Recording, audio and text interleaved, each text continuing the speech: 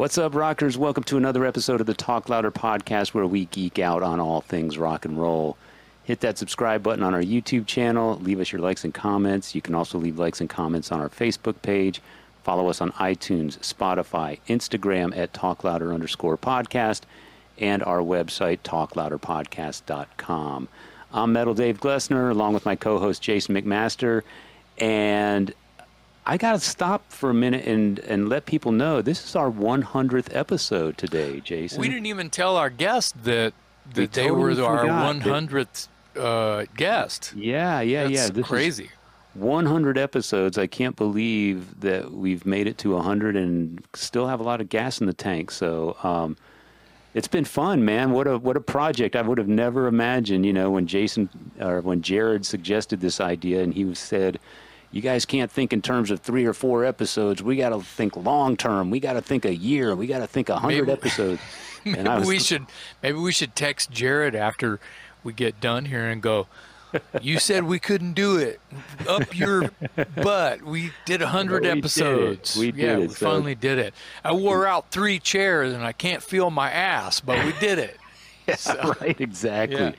Well, congratulations to us, if I say so myself, on 100 that's episodes. Good. Yeah, and what better way to mark it than with the guest we have today? We've got Todd La Torre, singer for Queensryche. And not only is he a fantastic singer, as everyone knows, but turned out I really, really enjoyed the conversation with this guy. We like to remind people when we do the show that just relax, man. This isn't an interrogation. We're just going to chill and talk like we're a couple guys at a backyard barbecue. And that's exactly what we got today with Todd. And I really enjoyed the conversation. And I got to say, too, that, I failed to mention this in our discussion because we were just kind of, riffing off each other and going with the flow. But I remember, everybody remembers this. The first time you heard Rob Halford, you went, oh, my God, how does anybody sing like that? He is the greatest singer in heavy metal history. No one will ever touch that. And then you heard Bruce Dickinson, and you went, oh, my God, there's actually somebody that can compete with Rob Halford? I didn't think that was possible. And then you heard Jeff Tate sing Queen of the Reich, and your mind was blown. You were just like, I didn't think it could get any better than Rob Halford and Bruce Dickinson. And now better is a subjective term. I'm not trying to rank these guys. No, I was going to, if I had anything to say about your positive, if anything, rant there about singers and your mind being blown about power singing, about loud rock singing. Yeah. It's not about being better. It's no one's better than the other guy. No, some people don't think like that, though. It's not about, they have to get somebody better. It's always about getting somebody better. No, there's a lot you're going to learn today. It's not just about getting someone as good or someone who can just do the job or someone we don't hate or someone who can do an amazing job in their own way and still blow minds. Yeah. This is kind of what we're talking about. That's what I'm saying. Yeah. And I feel like the ladder that you just created with those amazing, influential, iconic frontmen, hard rock, heavy metal singers, dude, this conversation could go and go and go. And the origins of this you could go back to the 60s and talk about power hard rock singing, right? Maybe heavy metal wasn't the terminology, but they're singing from way back when that you're going, holy crap, how did he do that? You know? So carry on with what you were saying. Here we are with Todd La Torre. Todd La Torre, well, I think the point I was trying to make is that, Rob Halford stood on this pedestal for the longest time that you didn't think anyone could ever come close to him. And then, and years go by, and then you've got some people that can compete with him, and namely Bruce Dickinson. And then Jeff Tate was a guy I remember being in high school and just thinking, okay, we're done at Halford and Dickinson. It just can't get any better than that. And then here comes Queen of the Reich screaming over the radio. And I'm thinking, oh, my God, I remember everybody wanted to know, who is that singer? What's the guy's name? They had to know his name. and it was like, it's Jeff Tate. Wow, who is this Jeff Tate guy coming out of nowhere? And anyway, of course, time has produced many talented singers since those days when Rob Halford was sort of the king of his own universe, and still is. But the fact that you've got Todd La Torre that can step in and fill those shoes and do it admirably and convincingly and with respect to his predecessor, I just think speaks volumes. And if you saw him, Queensryche was the support act on the latest Judas Priest tour, and they're going back out with Judas Priest, so you'll get a chance to see him live. Judas Priest 50 Years of Heavy Metal tour that's out on the road. And Todd, you and I both saw that tour when it came through Austin, and Todd did an amazing job. And mines were blown. Yeah. It hurt it hurt somebody in San Antonio's feelings.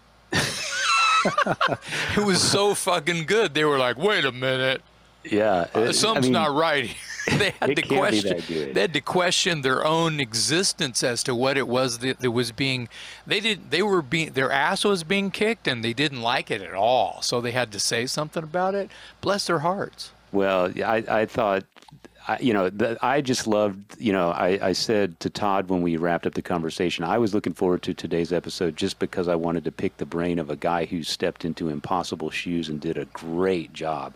And then I come to find out beyond that. And then I come to find out during the course of the conversation that he's just a super chill, humble, respectful, just a great, great guy. So really happy to have him on the Talk Louder podcast. He's a good guy to have on your team, it turns out, because where he seems, where his pride should stand, he was letting us know that he's respected by his band. And if they have a question, he has an answer. And what if they were in different shoes and they had a guy who didn't even want to be questioned? Yeah. Or what if they had a guy that didn't have the answers? Well, Todd's got all of that and more. And so when you watch this episode, I think you're going to learn a lot about what is needed when you're stepping into shoes that big, and the reason that all of these things are important, and why it's so obvious that in the story is out there, but he tells it today a little bit about how he met the guys, he went to Seattle, they did a couple of gigs where they did a bunch of Queensryche shows. They sold out 2 nights in Seattle under a different name. Right. And the next thing you know, he's in the band.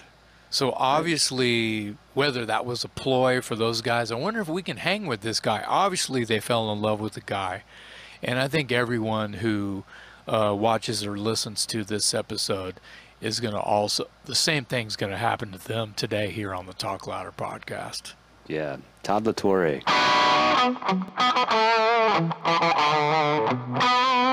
Your most recent tour through Texas, Dave and I, we weren't at the show together, but we were at that Cedar Park show on the Priest tour. And I was sitting with some friends, a guy that his name gets a lot of lip service on this show, Bob Sutcliffe. I don't know if you know that name offhand, but he works the door at a club called Knuckleheads, I believe, in Kansas City. Yeah, okay.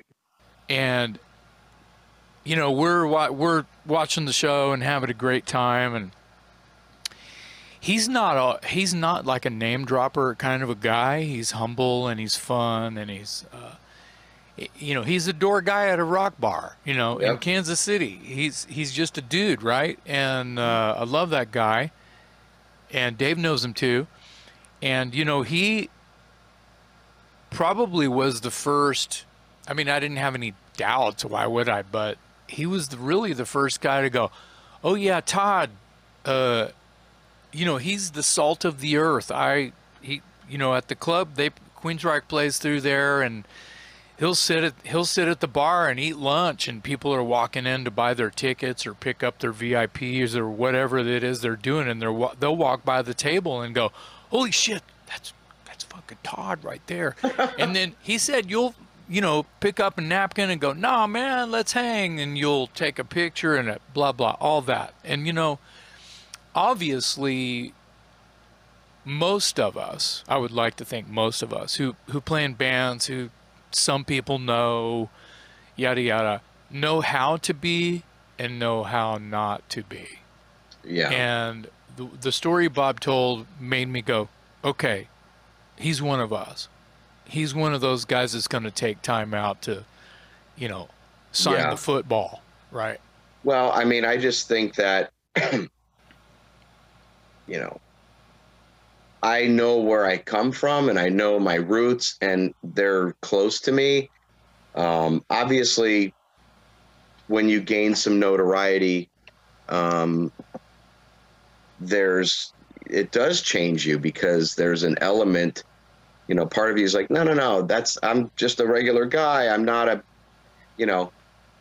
but then there's that other element that you have to recognize that says, I can't just hang with everybody. I can't just, people get upset about, oh, this band charges meet and greets. Well, that's because the business has changed and you're finding ways to make supplemental income. And, you can't just go hang with the entire audience after the show and like, you won't have a voice and, yada, yada. I try my best to always be respectful. And I'm very thankful, what goes up must come down. Mm-hmm. And whether it's the small outlets that gave me my very first interviews from when I joined Crimson Glory to doing something with, say, Billboard or whatever, I still try to nurture or just say, hey, for no reason, no contingencies, but hey, man, I hope you're doing well. And when you're not a big deal anymore, those people that you snubbed that were smaller outlets, those are the ones that are championing you. And those are the ones that when you push them aside, like, oh, I'm bigger than your outlet now. When that goes down again, because it does, you're going to be leaning on those people to promote what you're doing or try to keep you relevant in some way or keep your name and face out there. So I try to be, very humble and just down to earth. But there's also that element where it's like, hey, I don't want to talk. I'm tired. I just want to go to my room, or I just want to, that kind of thing. So some people could mistake that for being arrogant, but when that's your job and that's all you're doing all the time, you have to know when to pump the brakes a little bit. And maybe I'll go out a back door to just be by myself. I don't want to hang with people, and it's nothing against them. It's just giving you my own time, because as you know, you're around people all the time, and that gets to be a bit much in your head.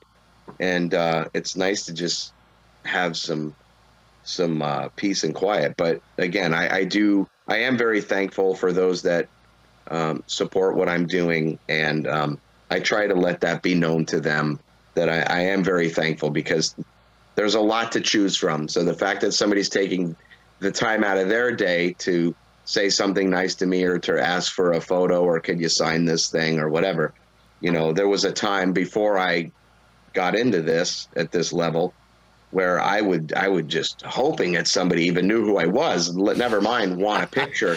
Wow, I wish that I had a platform where people could hear what I'm doing. And so I don't take that for granted. Right. Yeah. I think anybody that's listening to this podcast, or anybody that's a fan of music in general, if you spent any time around music and musicians, you got to respect that. I mean, at the end of the day, we're all human beings, and you're going to have good days, you're going to have bad days, you're going to be hungry, you're going to want to shower, you're going to want to hang out, and it just it's a flip of the coin, and it just depends. But if you can't accommodate all those people all the time, anyone that doesn't get that is just being unreasonable. Well, I also think the guy that's after the show walking around the crowd and on any level and going, all right, let's hang out, drinks are on me, and pulling all nighter. They're not taking care of themselves. Well, They're and you not, know, they're I not don't. being real to themselves. They're not being real to the people that he's like partying with or hanging with or whatever. So the fact that someone walks by you and recognizes you and like obviously doesn't really want to bother you, but is sheepishly approaching, that's the cue. It's like, oh, they're respecting me, so I'm going to take a second and just get Right. up, because guess what? They're going to not give a shit if I sit right back down after I shoot a selfie and sign a couple things. Right. Yeah. I'm going to feed my face some more. Right. And Yeah. and you know, you get an eye for that. I can spot that a mile away. I love it. You know, it's the guy that's doing this, and then you see this, and it's like, okay, you're not reading, you're filming, or I can see him hanging in the wings, and it's like, if they're respectful, then they're like, hey man, you know, dude, is there any way we could get a picture together? And I'll say absolutely. And so yeah, but you know, I don't drink, I've never have, so I'm not a party guy.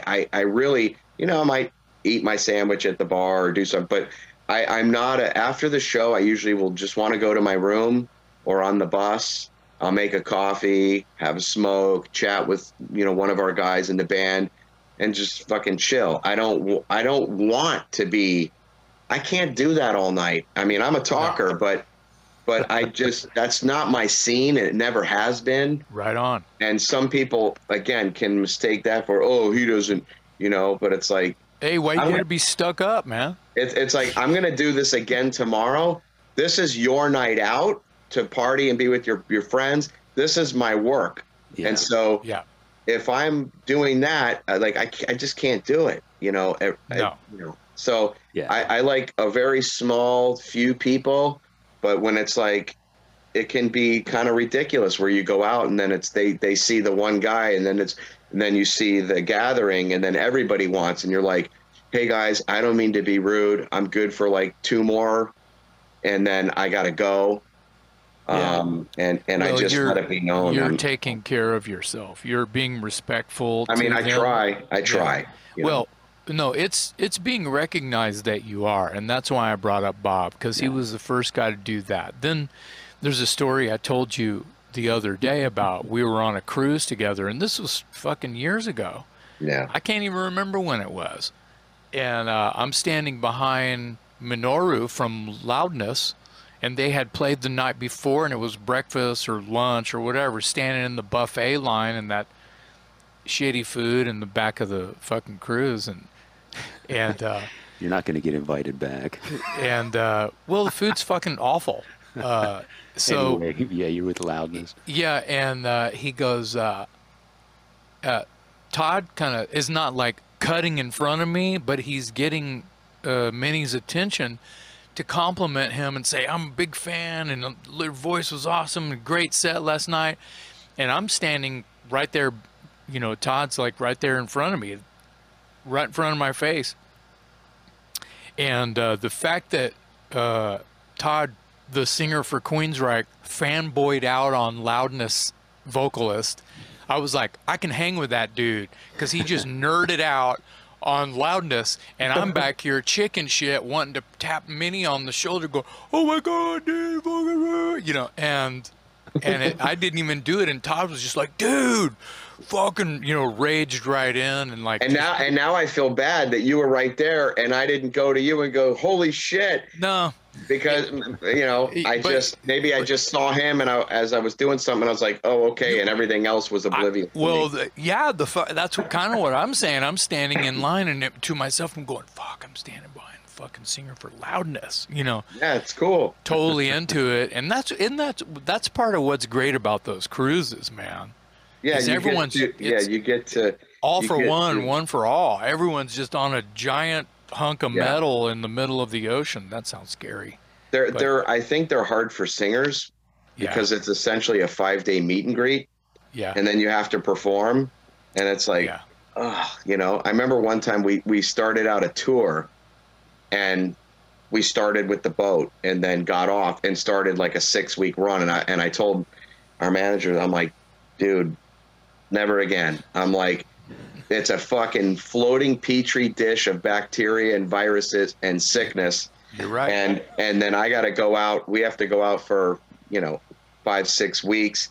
And I'm talking, and I'm like, right out of the gate, I'm like, I feel like I'm at a disadvantage. Now, if you ended a tour with that would be like way better. But for singers, I think it's, again, I try to bob and weave and be a little more incognito. I just want to watch the band a little, and then I'll go eat, and then go back to my room or something. Or, I like to kind of chill. Yeah. But most people are very respectful. And, I started going into the artist lounge, the dinner area, because in the buffet, it's always, hey, I'm so sorry. I hate to be that guy, but I'm like, but you're being that guy right now. I just want to fucking eat. And, and I always, I'm like, no problem, man. Let's do it now, so that you're not sitting there waiting for my whole meal to finish.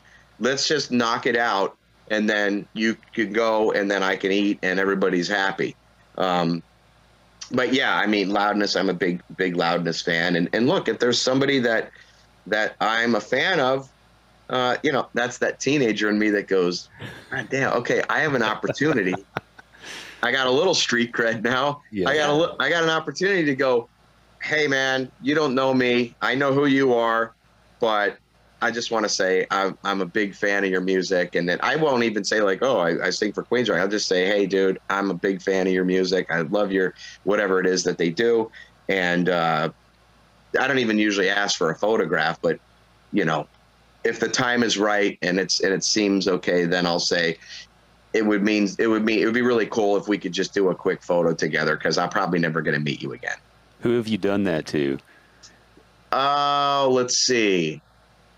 I did that with like Akira Takasaki, because we played another festival in Europe, and they were there. I did it with Nurgle from Behemoth. Yeah. And then I've met him again. I went to their dressing room. They played here at Janus in St. Pete, and so I got to do that. Brian Posehn, you know who he is? Okay. Yeah. And so my wife's a huge, she's a scientist, but she's a huge Big Bang Theory nerd, and we both are. And when I saw him, I was like, okay, I'm probably never going to see you again. And I actually had him do a video to my wife, and he spoke in the character's voice. Whoa.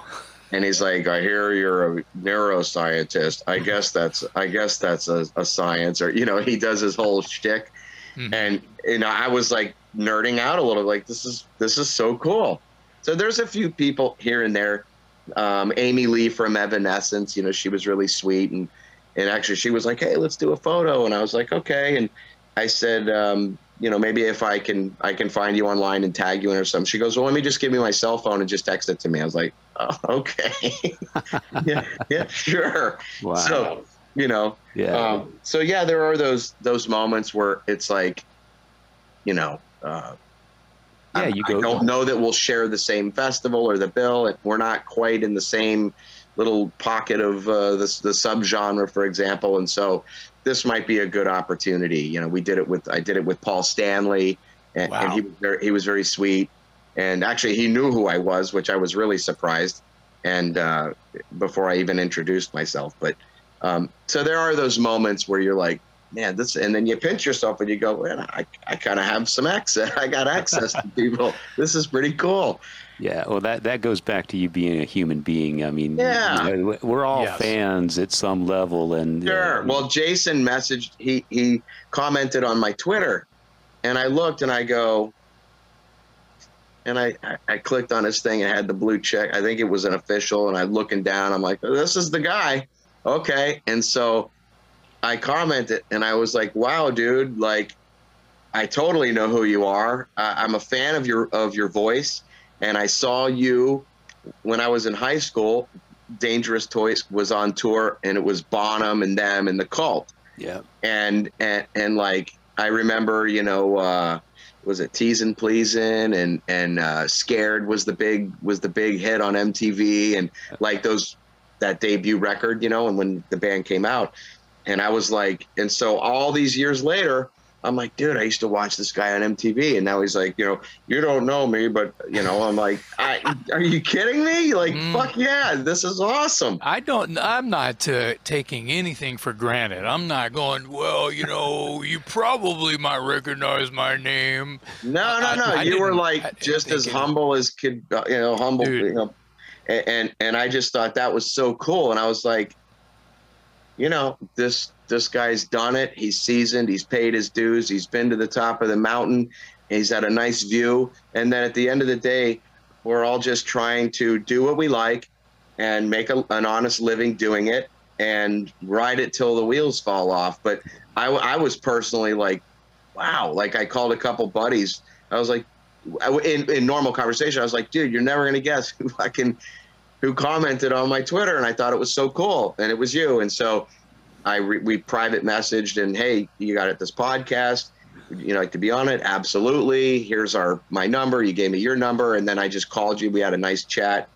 And here we are. That was the best. That was super awesome. nice of you to call. It was a nice surprise. I commented on Jason's Twitter one time, and he blocked me. So, well, I got to live with you. So, why are you? Well, I get it, Todd. Todd, I totally get it. I was the same way. I grew up watching Jason on MTV, and and hearing him on the radio, and then now we've been friends for 25 years, and I can't get rid of him. Yeah.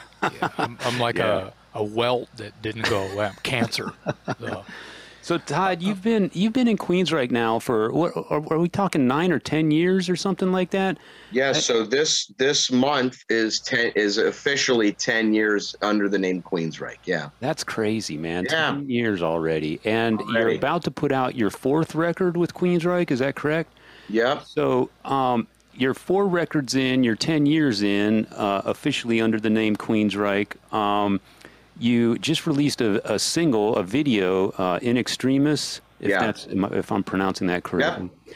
And I know you said at the top of the show you can't get into too much detail on the new album, but can you sort of give us a sense of the evolution of the band since you joined in terms of working with the guys and how the songwriting approach may have changed, and if the direction sonically has changed at all? Just kind of take us from day one to now with you as the singer for Queensryche. Sure.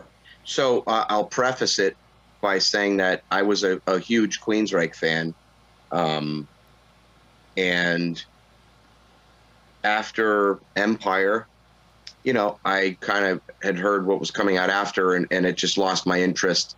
And I was more into, at that time, maybe like the early stuff at Dream Theater. And I was still listening to, Megadeth and Dio, and still like Rat and Dokken and like Kingdom Come, like the first, that first record from them. And like, I'm still like in the 80s, and like, that's the shit I like. Yeah. And 70s, a lot of 70s singer-songwriter stuff and whatever. So I just want to kind of say that I was a huge fan, and the sound that was identifiable to me, that was kind of the essence of what Queensryche embodied, even though it was very vast in being able to do something very light and soft versus something more heavy. When I joined the band, we really focused on like the early stuff, and they were like, well, what do you want to do? And I was like, well, the stuff that I love is like stuff off of The Warning. It's my favorite record from the band, Rage for Order, some Mindcrime stuff, maybe a couple Empire tunes, but really kind of like the old stuff. And so that's what we did. And so we were playing like Queen of the Reich and Child of Fire and Roads to Madness and Take Hold of the Flame and NM156, yada, yada. So when I did the first record with the band, it like happened pretty quickly. Like we just wrote ideas, and it was all kind of the back and forth thing. And we did, obviously some in the same room stuff, but a lot of those ideas were sent to me, and I would record and send them back, and we would build songs that way. And I think that was a fork in the road from the sound, where primarily the majority of people said, oh, wow, okay, this really sounds more with what I remember Queensryche sounding like. It was more acrobatic vocals. It was more like guitars were a little heavier in the way Queensryche would be heavy. Right. You know, and so that was a very line in the sand drawn, like, okay, this is a different sounding band again, where it's kind of gone back to those roots per se. So then we did the second record called Condition Human, and I think that was a nice progression. It was a longer record. The title track is one of my favorites. I mean, it's a long song. It's dynamic. It's airy and you know, kind of Pink Floyd space in the verses, and it gets to kind of some proggy things, and then this big chorus, and it gets haunting and broken down, and so that was another step. Then we did The Verdict, which was the third record. That was the last one that came out, and I actually drummed on that whole record. Yeah. And that was, again, its own animal, a little more progressive in certain ways, a little more maybe experimental in a few ways. And I think that one was even, you know, revered as even another step up. So then, you know, and kind of letting me look, when I hear the guys create something and it sounds, when Michael plays something, it sounds like Queensryche, just the way the chords, the way he plays. So it naturally makes me deliver in that way. And an Extremis, for example, had more of a Maiden feel. Yeah. And I'm not like, well, I'm going to try to sound like Bruce Dickinson here. I'm going to try to, I just go, this is what I feel when I want to do this, and this is how I'm approaching it. And so, you know, four records in, it's kind of like, yeah, I know Geoff Tate would never sing this way. I know he would never, you know, vocalize in the way that I'm doing it. And I'm a scratchier singer. You know, he was always very pristine and clean, and I've always been a raspier singer. It's harder for me to sing clean. Mm-hmm. So I just did it my way. But my point is, after 10 years, it's like, just let me unleash and just do how I do it, instead of going, well, you know, though it would sound more like Geoff Tate if you did this, like, because then I'm always kind of held back a little, and those guys let me do whatever I want, and keeping in mind that I'm not going to do something that I feel, and that's subjective, that I feel would be inappropriate for Queensryche. I'm not going to do gutturals. Yeah, you know, if there's a heavy thing, I'm not going to do that, because that's not the sound. Right. But my higher screams, you know, they're grittier. They're more in the Halford kind of way than like Helloween, or even the way Geoff Tate would do some things. I do them a little differently. I think that I'm mindful and aware that those subtleties and nuances, those little cries, those inflections that really make it indicative of the Queensryche vocal kind of way, there's that similarity, but at the same time, it's like, okay, he still has his own voice, but there are these things that weave in and out that are very reminiscent of how Geoff Tate might have sounded, for example. I feel like those inflections can become part of the song. And absolutely. To relate a new Queensryche, you know, era or song or moment in a song, you can rely on that to bring the older fan back in. It keeps that common thread kind of bonded. Yeah. But you know, there's also, look, I'm not him. No. It's a different band, but it's kind of the same band at the same time. We still have Michael Wilton and Eddie Jackson, founding members of the band, bass and guitar. Scott, you know, hasn't been playing with us for years now. So Casey Grillo, who used to be in a band called Camelot, you know, he's fit in seamlessly with us. And it also goes back to that yeah, you're on stage for 75 minutes, 90 minutes, whatever it is. It's the other 22 and a half hours where you're living together, and the personal dynamic is paramount to having a healthy work situation, because then you feel compelled to collaborate, you feel compelled to share ideas, and you're more open-minded. So while it's a different lineup, it's still Queensryche. It's just Queensryche in 2022.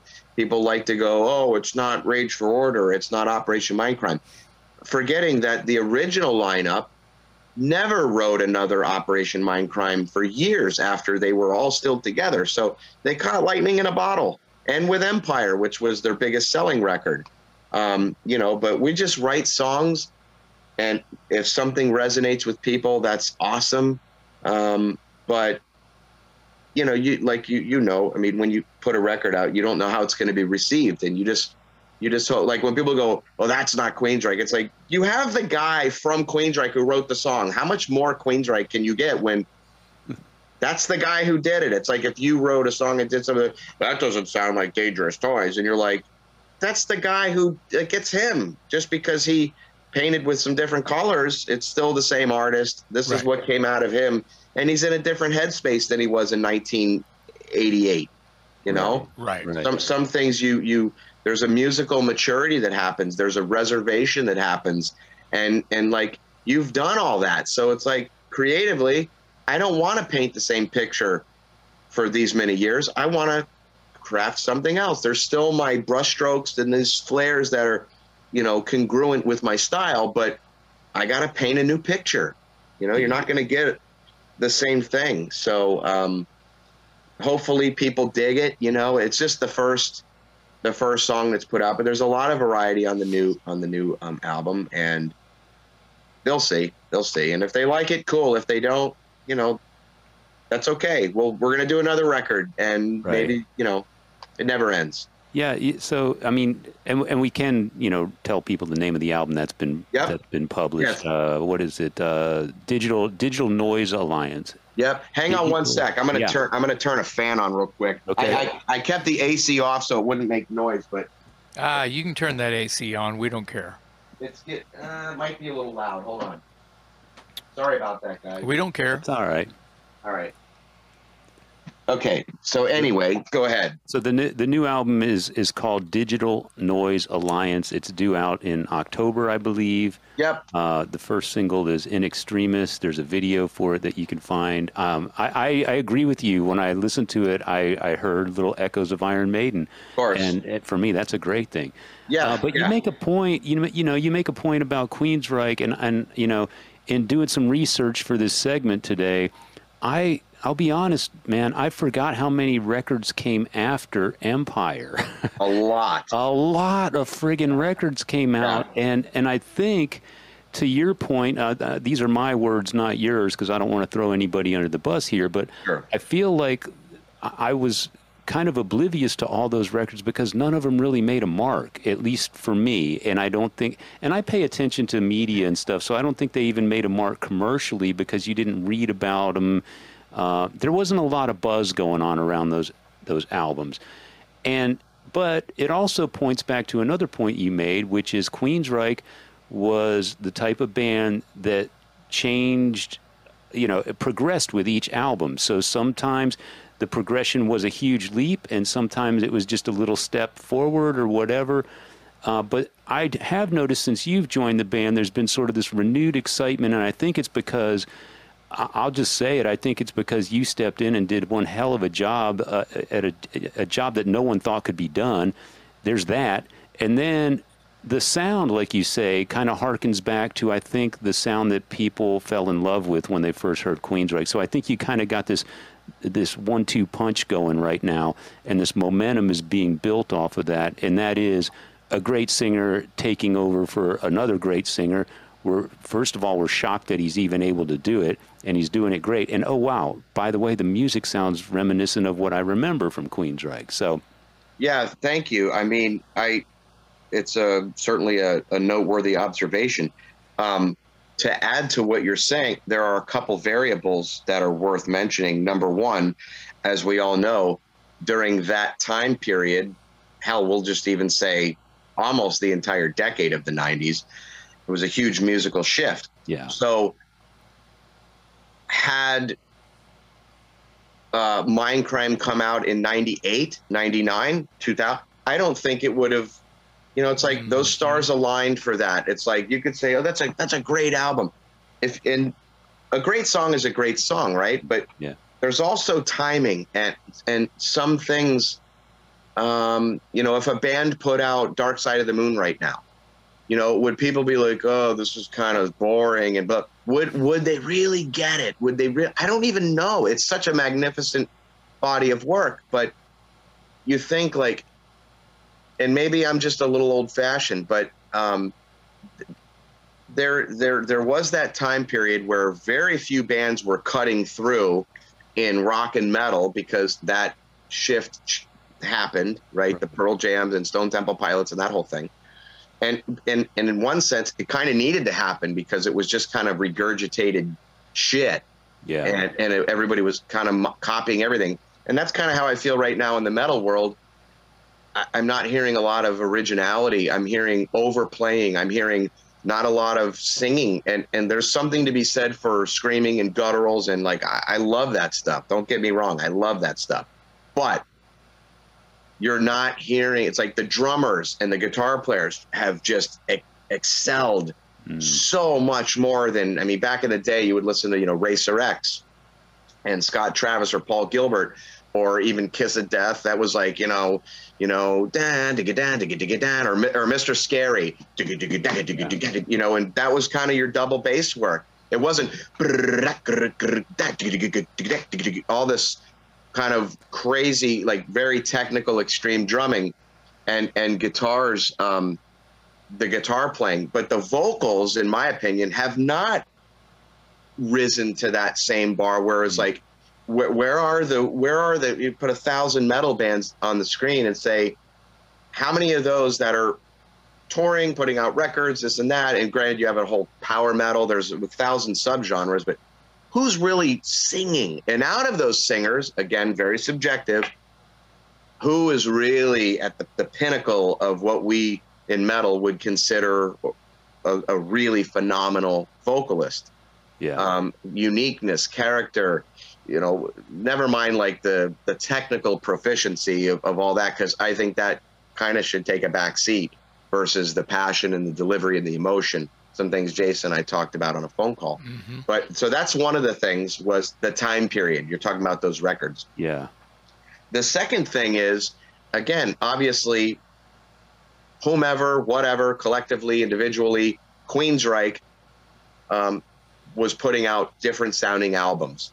And while creatively I respect those bold moves, even if I didn't like them or Joe Blow didn't like them, you got to give it to them because they're the artists that are creating it. If that's the music they want to create, you got to let them create it. That being said, it is a business and you have to be mindful of the menu. If I go to McDonald's and I say, I want a Big Mac, and they say, we don't sell a Big Mac anymore. We have a Big Mac wrap. And it doesn't taste anything, that familiarity, that tried and true thing that taps into the psychology of your audience is almost more important in and of itself. So you still have to be mindful of the boundaries of your yard. You can go far and wide, but there is a boundary.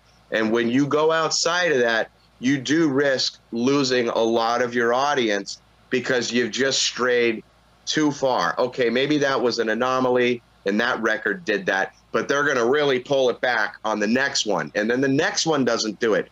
You put 2 records out like that, and a lot of people, so when I joined the band, a lot of people were coming up going, dude, I feel like I have my band back. And I would say, well, these guys aren't hiring outside writers. And that was happening on some of those other records that you were mentioning. Did not know that. Yeah, they had a lot of outside writers and a lot of stifled creative things. There were hard drives that I had listened to, and it was like, hey, what's that? Oh, that's something I've had for 15 years. And it was actually submitted during the Tribe album or whatever, Mindcrime 2 or whatever. And I'm like, well, whatever happened? Oh, it was considered too heavy. You know, I'm not going to stir the pot, but it was deemed too heavy. And I was like, okay, let's just establish something right now. You're never going to hear me say that. So if you feel, so basically it was just like there were restraints lifted, I think. And Michael and Eddie and Scott back there, they were just allowed to write and create whatever they wanted and let me rise to you guys, you know, like we talk about the down tuning. There's nothing wrong with bands down tuning. I get it. For me, we still play everything in the standard tunings that the songs were recorded in. Granted, I'm not in my 60s. I'm 48. But even at 48, you know, I had gone back when I joined the band and I was like, okay, you know, singer was born at this time, so this would put him at 35. Okay, well, I'm 10 years older than that, and those notes weren't being sung at 35. And I'm doing it 10 years past when that person was singing these notes. So I felt like, okay, I need to gauge myself where people are expecting to sound like the record, which is kind of not fair, you know. But I think that a lot of people were like, oh, we feel like we have our band back. And it was because there's no stifled creativity. Everything's fair game.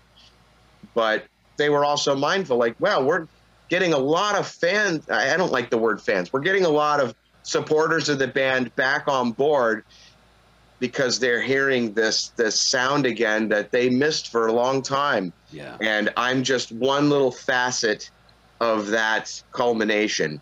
You know, I don't really like people, oh, you saved this band. I didn't save anything.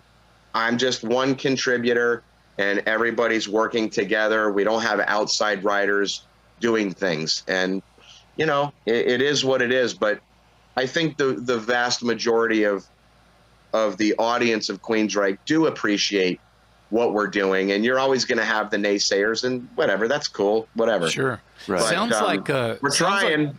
Yeah, No, man, you're doing a great job. doing a Sounds great like the for a while without you, I'll just say without you, the wagons were not in a circle anymore. And with you, the wagons are in a circle. You have circled the wagons, you have congealed, you have, like, I like the story you just said about going through old hard drives, because if you're finding these gems on here that were nope, Yeah, too shelved or heavy, denied, yeah. can't do it, nope, it's like that says a lot about you wanting to help in your own way, whether help's probably not the right word, to Embrace. get you know, get the shit back where it needed to be without Right. really trying to do that in one swipe. Yeah, it's like, hey, there could be a real special nugget in there Yeah. that we don't even know about. And but then there's also a point where, like, we'll take those and maybe we'll develop a song, and it's like there's some really cool moments, but as a whole, maybe we think it goes into like the scrap pile. Maybe we can salvage a bridge out of there or do something. Yeah. But like on this most recent record, we were like, okay, no old riffs, no old hard drive material. Like, we are going to do this from scratch. And everybody came here and we worked in my studio with our producer, Zeus, and literally start a groove. And then here's a riff. And we're like, oh, okay, that was cool. And we wrote it like a band used to write songs when you're all in the same room. And not only that, makes pre-production easier, because instead of crafting like these kind of full songs, we were trimming the fat off as we go, so we don't have to sell everybody in the band the idea. It's all talked about right there. That doesn't work. Okay. And we move on, or maybe we tweak it or modify it. So it made the process like just extremely a group effort, and everyone was involved, whether it's me working a drum. Hey, Casey, I got a cool drum idea. Check this out. or Michael's telling me a vocal idea, or Eddie, or I have the guitar and I'm doing a guitar thing, and I'm like, dude, check this out. This is kind of cool. So we all were just crossing over into each other's respective instruments to just create what we thought would be most beneficial for the song. Do you play any drums on the new album? I did not. No, Casey tracked all the drums on this record. So you did the drums. You did all the drums on the Verdict, which to me just boggles my mind too. That you're a drummer of that. But that's my kind of my main instrument. Yeah. Now, when I joined the band, I remember asking Scott, "Hey, Michael sent me a couple tunes.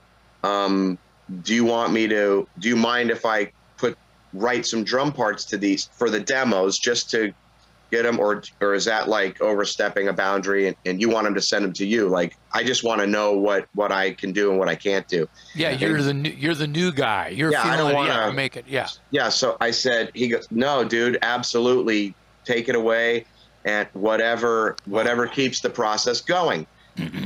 And so, okay, great. So then it would be like, "Hey, I was waiting on these drum parts back, but I haven't gotten them back. Todd, would you mind doing this?" So I ended up writing a lot of drum parts for the demos on all the records that we did, just because that's what I do. And I was never told not to. It was embraced.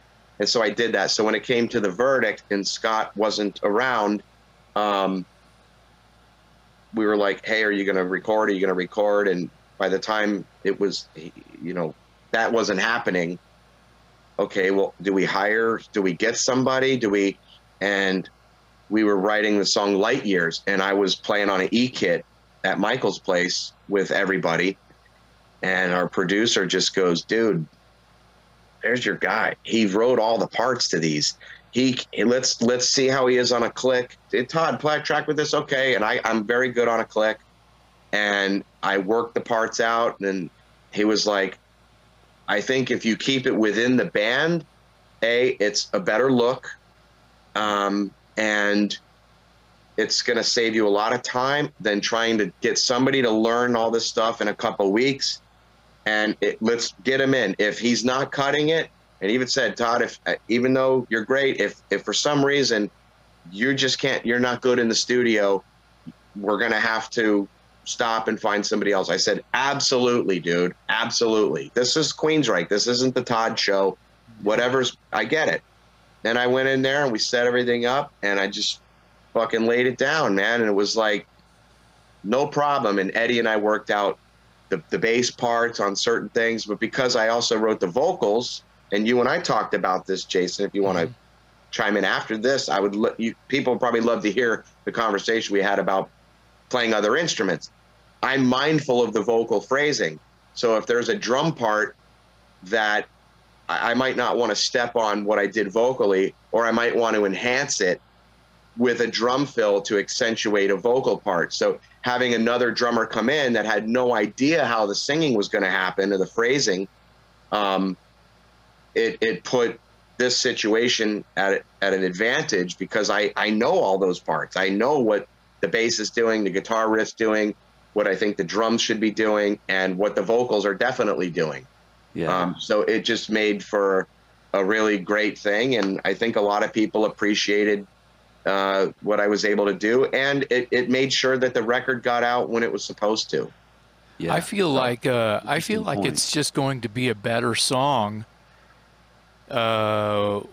if if you're playing drums on it and you are doing the demos and before you've written lyrics, maybe I guess I turned that into a question.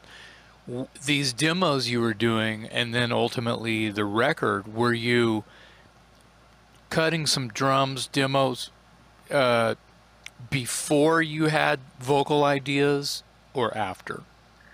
I did the drums first, and then once the vocals happened, if there were parts that needed altering because Yeah. of those things I mentioned, then Yeah. I would tweak those. So like if you're coming from a verse and there's like a middle eight or a pre-chorus thing that's going to jump into your chorus, and there's a push and a pull and a fill and a Yep. thing, and then your lyric accentuates that and really makes that shit bubble before it explodes, you need to recut the part to the vocal, because it can be about the vocal at that point of climax in a song. It kind of is about the fucking vocal.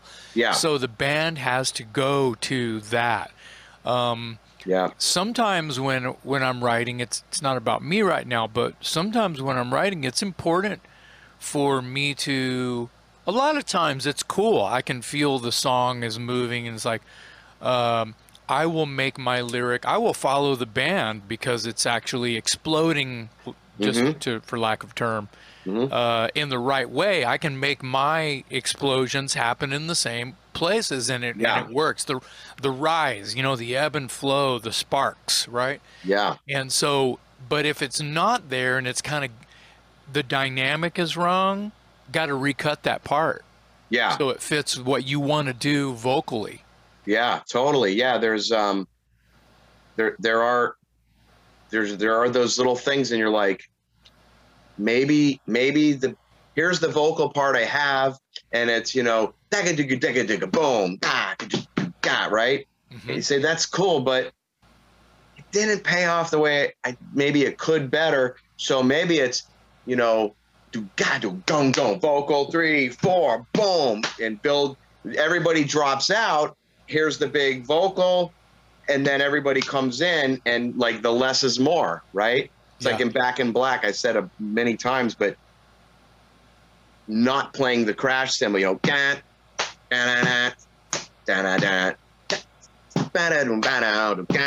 it's not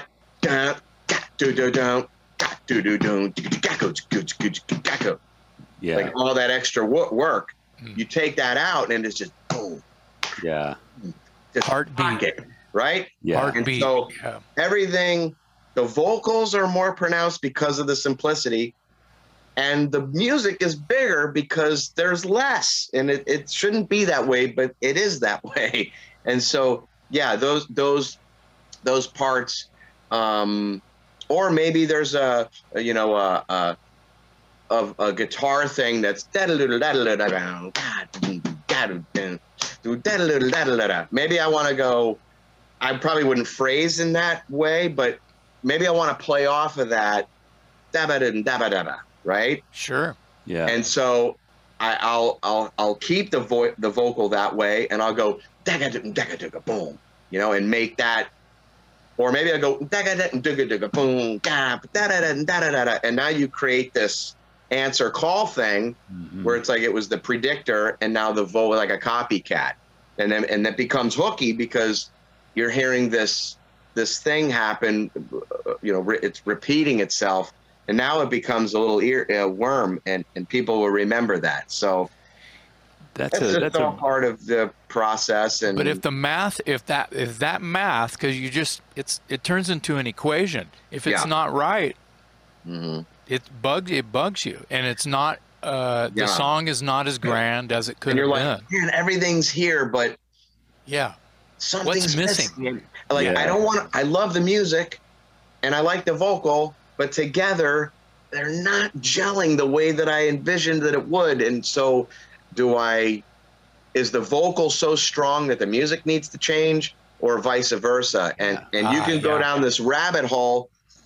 And then there's also the you got to know when to put the paintbrush down and go, that's great, don't change it, or it shouldn't be this hard to make something great, I'm just going to shelve it. Maybe that never sees the light of day, because some of the best stuff we ever wrote was just fast. It was not a hard thing, and that's the frustrating part when you're on the verge of what you think is really great, and then there's just this little missing link, and that can be a struggle where you get writer's block, or I just don't know how to connect where's the link? I got to make this transition right. And then you go back and listen to people that inspired you, whether it's the Beatles or Pink Floyd or whatever, and you're like, okay, that just sounded so easy that they did that. Why am I struggling so hard? Yeah. Could be the less is more. You're thinking about it too much. Could be. I think, but back to the story that kind of spawned where we are in the conversation.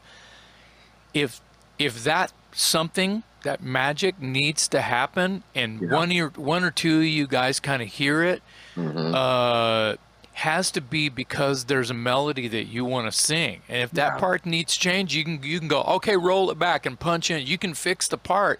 By that time, bass and guitar are going, oh yeah, okay, there's the push, there's the back down.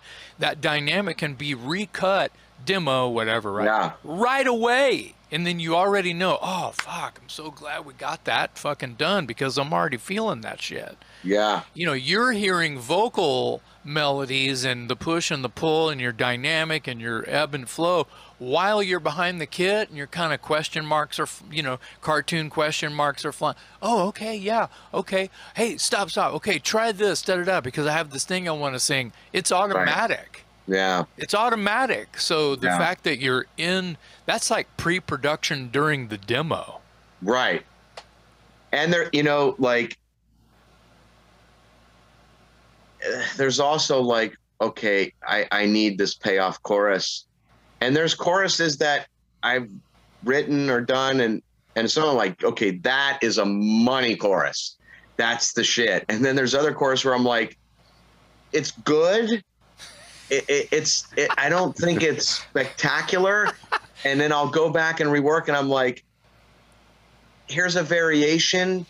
It's different, but it's not any better than the other one per se. I don't know. So frustrating. I can't write this monster hook on a chorus. Yeah. What's fucking going on? painful. I know I think that we pain. all can relate to that. That's not, and I mean, Dave's a journalist, so when something's not flowing right in a piece, he knows. Well, yeah, I mean, it's like you write a story, whether it's a paper in academia, sure, whether it's a write-up for something or whatever you're writing about.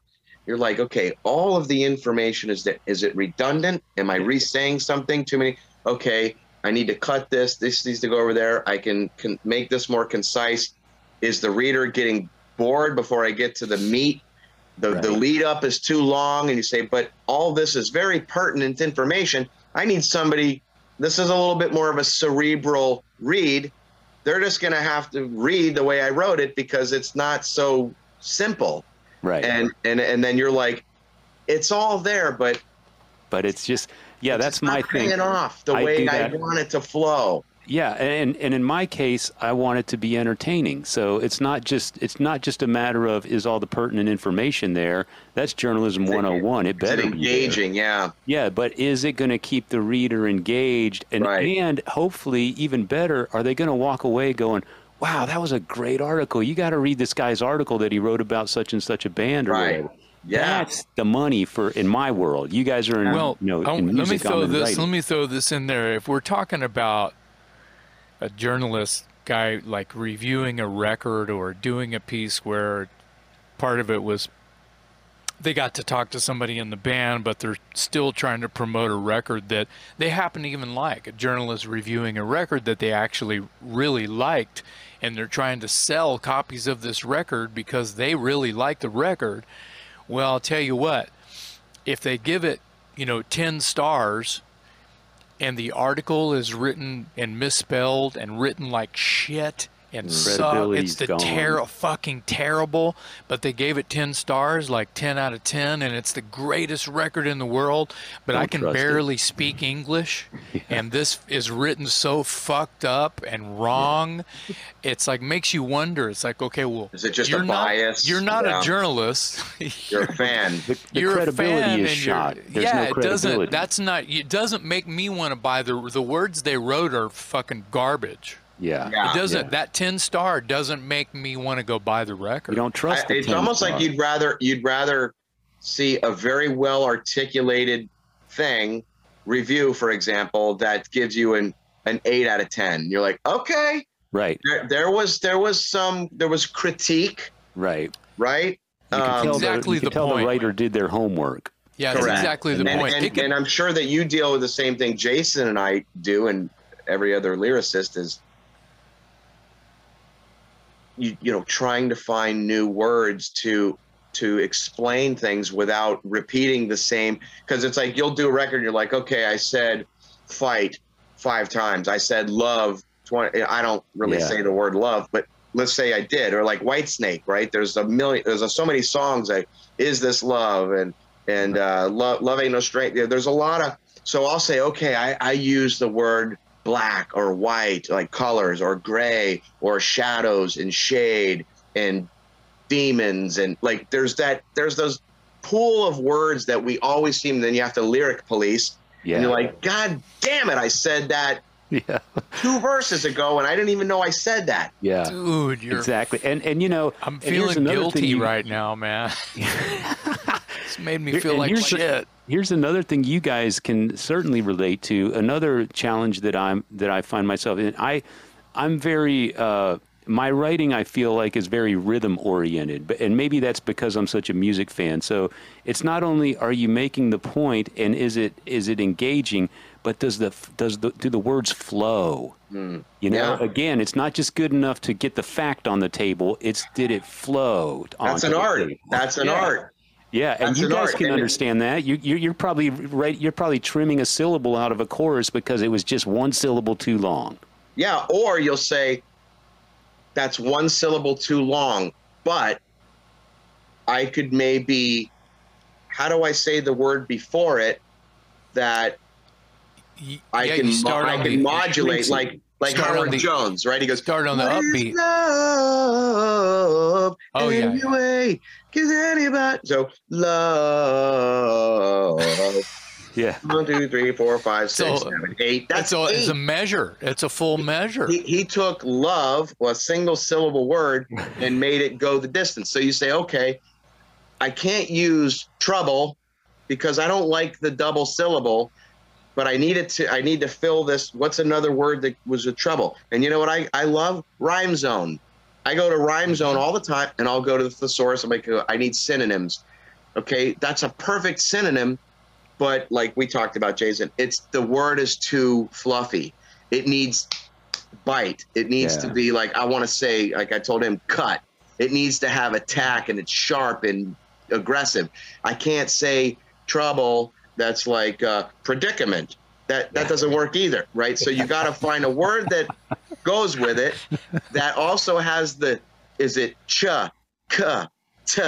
Right. Those sounds, or is it fa, ba, ma? Yeah. Are they soft sounding, round, and they're not jaggedy? And so percussion. You know, right. So the percussion has to be right. You go into, you know, the attack. I don't want it to be a ch sound. I want v. I want this. And so sometimes when I'm working on things, I'll just go up there and go, okay, I liked how I end with a e, not o. I wouldn't end with the o vowel because naturally I ended with this. So then I'll try to fill in, and then I want to end with that o sound or the ah sound. That's just how it felt like a good resolve to that first phrase. Managing your and vowel. I'll do everything I can, right? Yeah. So you put all this kind of work in, right? Then you got some fucking hack online going, this shit sucks. After you lost sleep and had nightmares about you were beating yourself up over a syllable. Yeah. Right. Yeah, Totally right. There's so much work that goes into it. It's like those that get it can peel the onion layers back. It's like, dude, do I need to chew your food for you? Yeah. Like you got to use there's more complexity than I think the casual attention deficit population, you know, they just next. It's like, but the people that really want to listen, I think there's so much more from so many artists from different, you know, if I'm in the car, sometimes I'll put on the country station. Not that I particularly care for country, but I love hearing a lap steel, and I love hearing the dynamics and then the storytelling. Never mind a formula. I don't care about that. But I'll be like, okay, this is there's more in here than at first glance. There's a lot more in there to savor and take in. If it's Right. done right, you're Right. certainly correct. That's And a great also, point. country music, you might hear the word predicament. Predicament. Yeah, Well, that's what I I was in Yeah. some kind of predicament. You It know, I actually can cut totally a few syllables out. For have it you. word. Oh yeah, they turn it into a different word. Yeah. Just like hip hop or rap, those guys are rhyming their asses off with shit that shouldn't even rhyme. They're making it shit work. They make it work, and Yeah. you have to respect that. Fuck yeah, I Yeah. do. Right? That's It's what I'm like trying to you say. know how there's like the rock way to be like to say like fire, Yeah. right? Like Fire. fire. Yeah. Right? You're not going to go fire. No. No, and so No. so maybe in the rap world they can make a rhyme doing it like fire, right? So now it ends with an Yeah. So it could be, you know, you're going higher. I'm on fire. You know, they can make those similar things. They make it work, and there's an art to that. Yeah. So Yeah. I have this theory that I don't like it when, well, so if someone were to ask my opinion, I should probably start with that. If your name is not Ronnie James Dio, then you should not be allowed to rhyme with fire and desire. Right? I think that there should be like a law that says that unless your name is Ronnie James Dio, you are not allowed to rhyme with fire and desire, and that would be James Hetfield. Give me fuel. Yeah. Yeah. I mean, but you know, Dio stole could that. just sing anything and make it sound so cool. He's singing Yeah. the phone book. Yeah. Yeah. Yeah, he just had a very, and that goes back to, you know, there are guitar players that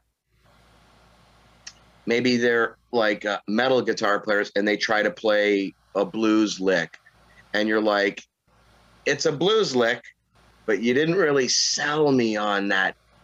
There's a special, like there's a million guys that can play an Eddie Van Halen solo, but then there's that handful of guys that really sell it and it's believable, and you're like, okay, it's that special thing that, you know, there are guys that it's all over YouTube. There's a million people singing Queensryche covers, right? Like they're covering Take Hold of the Flame or Queen of the Reich. You know, and I'll be like, damn, I wish I could hit the note that easily like that guy did. But then it'll come the verse, and there's those crying inflections, and they'll either overdo it to where it's like kind of, I don't want to say ridiculous and sound offensive, but it's just overdone. Not Right. not. And- I call it. It's not special anymore if you do your trick over and It's over. like too much. Yep. And then there's people that don't do it at all, and it's like, okay, you're missing. There's that needle. And Well, you they're gotta missing out. be They're missing out on right here. all the fun that song has in it if they're not putting it the emotional value of the song. If it's not in the right, if it's not placed, Yeah. they're missing out on all the fun. I want to talk about your voice.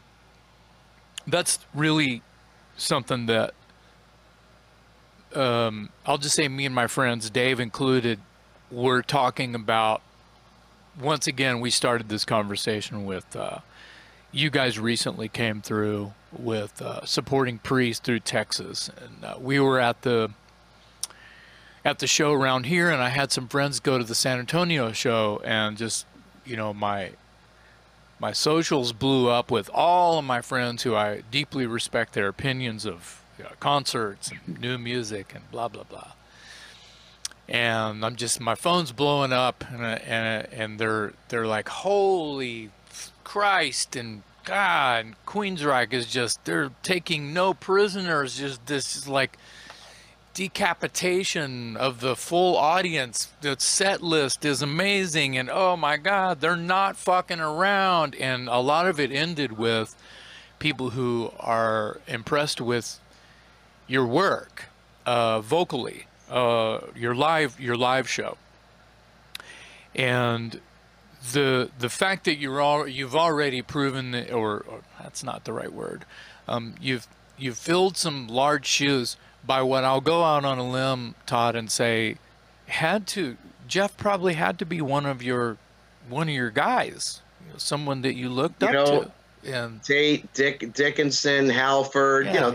the ones we all know. yeah, I was very much into the operatic, the big vibrato, that real swoopy, yeah, that kind of thing, and the Gothic, the Renaissance, that kind of Gothic, thing. And and so yeah, singers that were singing like that was like, man, it just resonated with me in a really unique way, yeah, and it was very influential to me, and I just love it. So yeah, yeah. I'm Well, sure that's evident. you're killing it, and it's Thank you, man. an obvious influence upon you, as you just kind of admitted that, you know, before they even called it power metal, Rob Halford would probably say that he got that from, originally maybe Robert Plant and Ian Gillan and those Yep. those kick-ass old Oh school yeah. guys, and Yeah.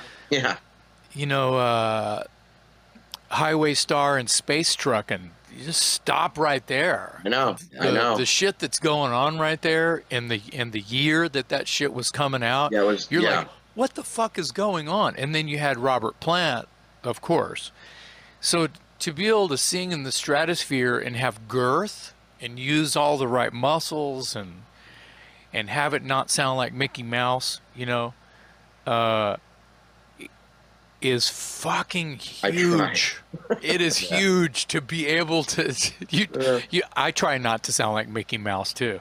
Yeah, but dude, Sometimes- you have a range that's the same as mine or higher.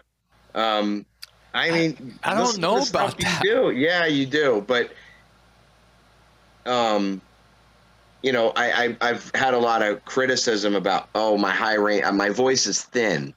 Todd has a thin voice, and as I told you, I'm actually a baritone. Yeah. Like if I speak in my normal voice, it's down here, but I'm projecting more to you. Yeah. And it's easier if I pitch up. But Sure. my low register, I can sing Peter Steele stuff and have resonance in there. And the higher stuff, yeah, it's gonna thin out. Your vocal cords are like stretched, and so you're probably gonna have a thinner sound. But I mean, I just do my best. I can't sing as high as I did in Crimson Glory, and maybe that's because I don't sing like that anymore. Because in Queensryche, I kind of had to recondition. How do I sing this stuff cleaner and without just stressing the shit out of my muscles and my singing from my throat? Like, how do I do this? And I'm all just kind of self-taught, and hopefully it sounds good. That was one of those things where I had to say, okay, I can sound exactly like this, but I'm done in one song.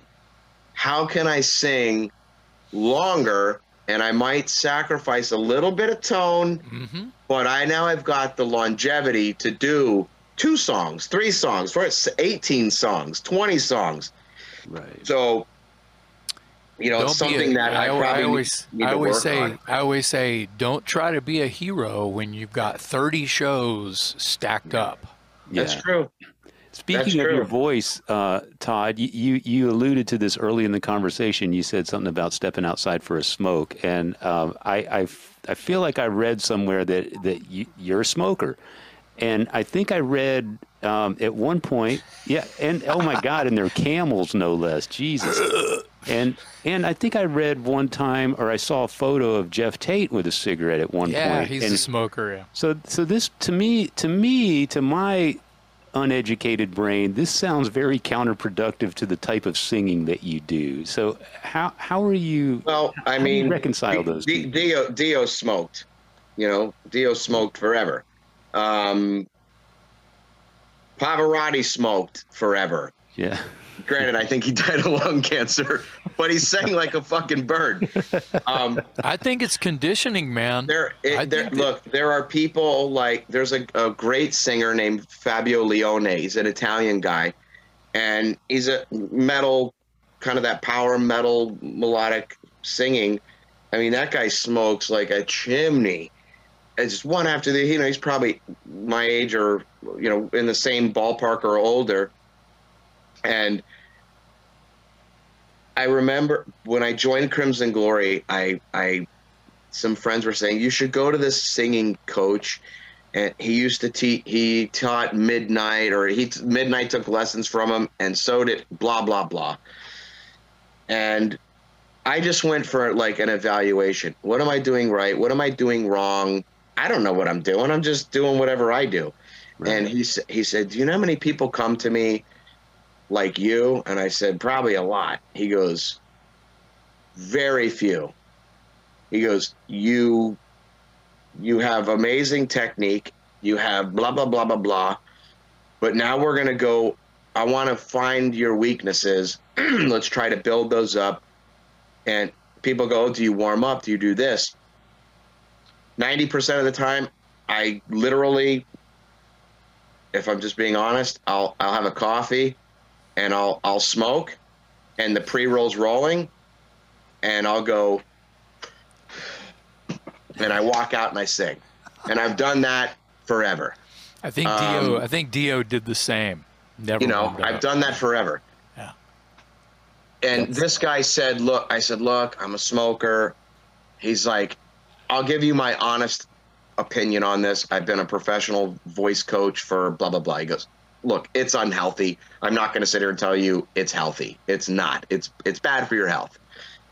He goes, as far as singing, in my opinion of doing this for 40 years, I don't think that it will ruin your singing voice at all. I think that, number one, everyone is different. Yeah. But he said, it's all what you said. It's conditioning. And so there are people that, and it's funny because there are people that will smoke weed but don't smoke cigarettes. Mm-hmm. And they'll be like, smoking cigarettes is bad for you. They don't consider themselves smokers because they're smoking weed. I'm like, listen, you're inhaling smoke, which is an irritant, and it will dry you out.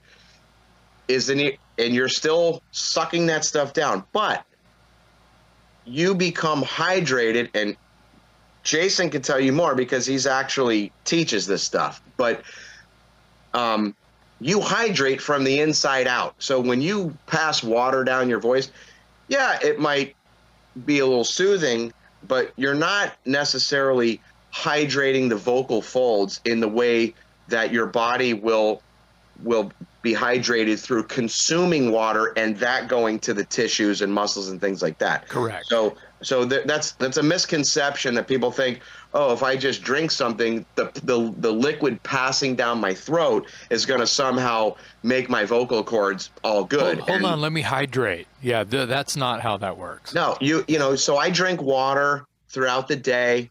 I don't drink. I've never been drunk in my life. I've never smoked weed in my life. I've never done any drugs other than nicotine, which I'll admit it.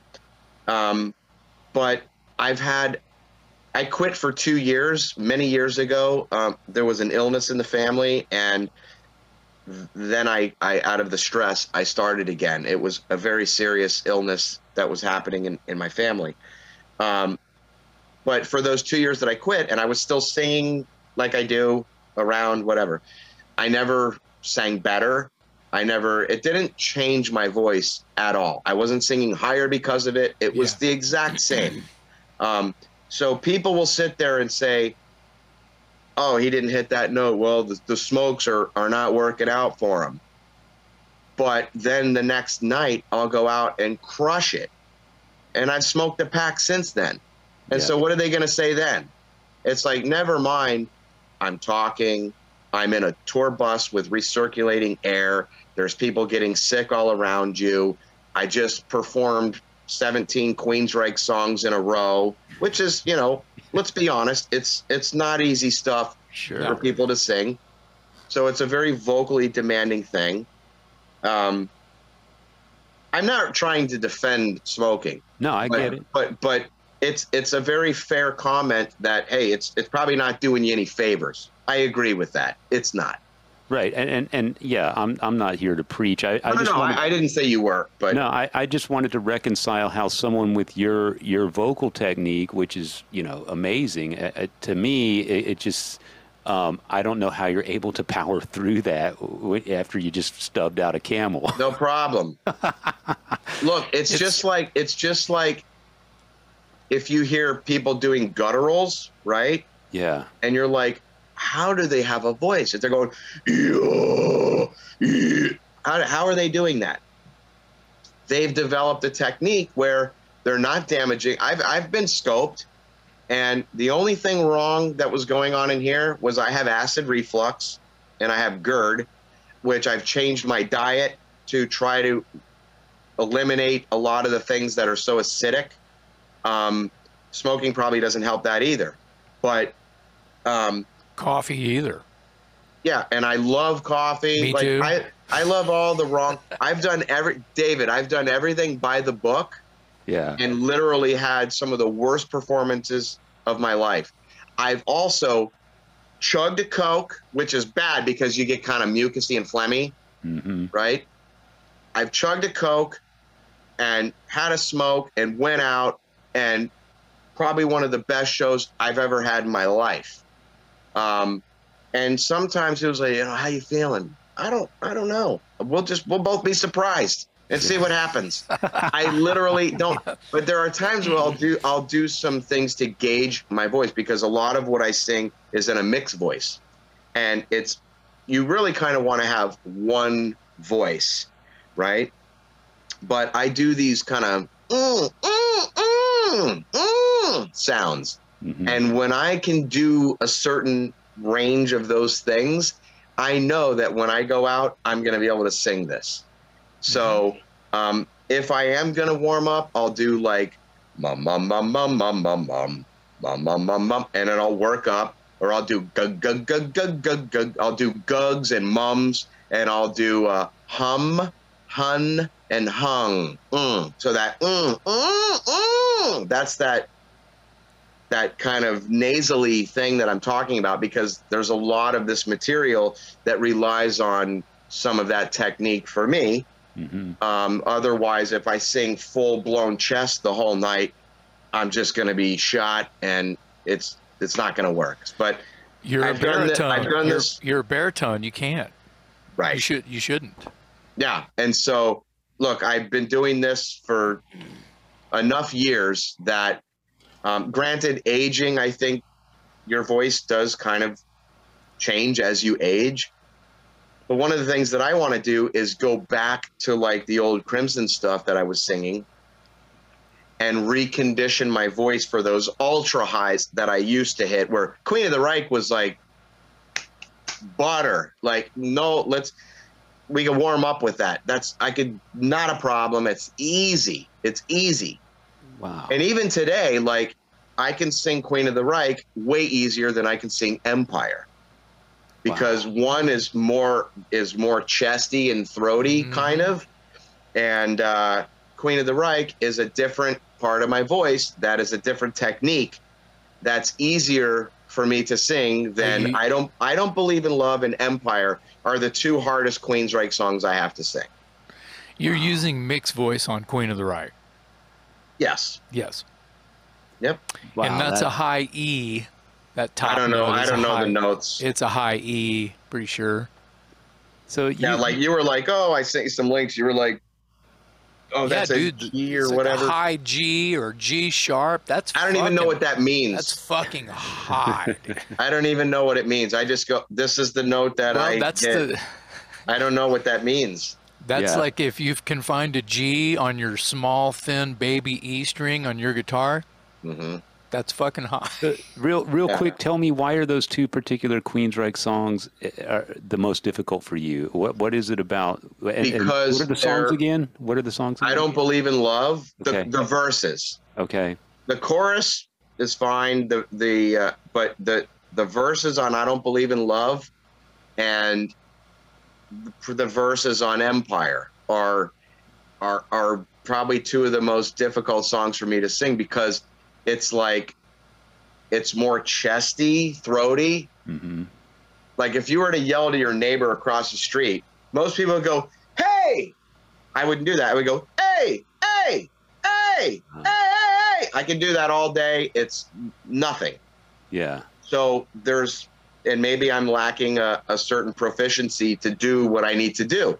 But this is where you're sliding from this kind of place into kind of this space that I was just showing you. Right. Into kind of and I don't sing in falsetto on Queensryche stuff because that would be like, that's real breathy and light. Mm-hmm. Like, so people sometimes think if I'm doing a high thing that it's like that, just with a little more push behind it, and it's not. Like when I'm doing screams, I guess it would be, Jason would know better, it's probably like a reinforced mix belt. I don't know what you would call it, but you're using your diaphragm. But it's loud. Like Yeah. I can't do screams quiet. Like they are loud. Right. Well, to lose some of the air in order to make it quiet is turning it into, from a high mix that has air support from your gut, that's turning it into a falsetto. That's turning it into Mickey Mouse. As soon as you take some of the air support, the tree trunk that's holding up the leaves, right? As soon as you get rid of the tree trunk, the leaves are all airy and it's thin. That's Mickey Mouse, and it's not as loud. There's no tone. You're losing, you've already said it, you're losing tone when you're up in the trees, up in the branches anyway. When you're singing in the stratosphere, you're losing tone anyway. So Right. Yeah, so when I'm doing like any kind of scream, I mean, you would hear that a block away. Like it's loud. And I don't know how. I've never been able to do like Eddie, our bassist, Eddie Jackson.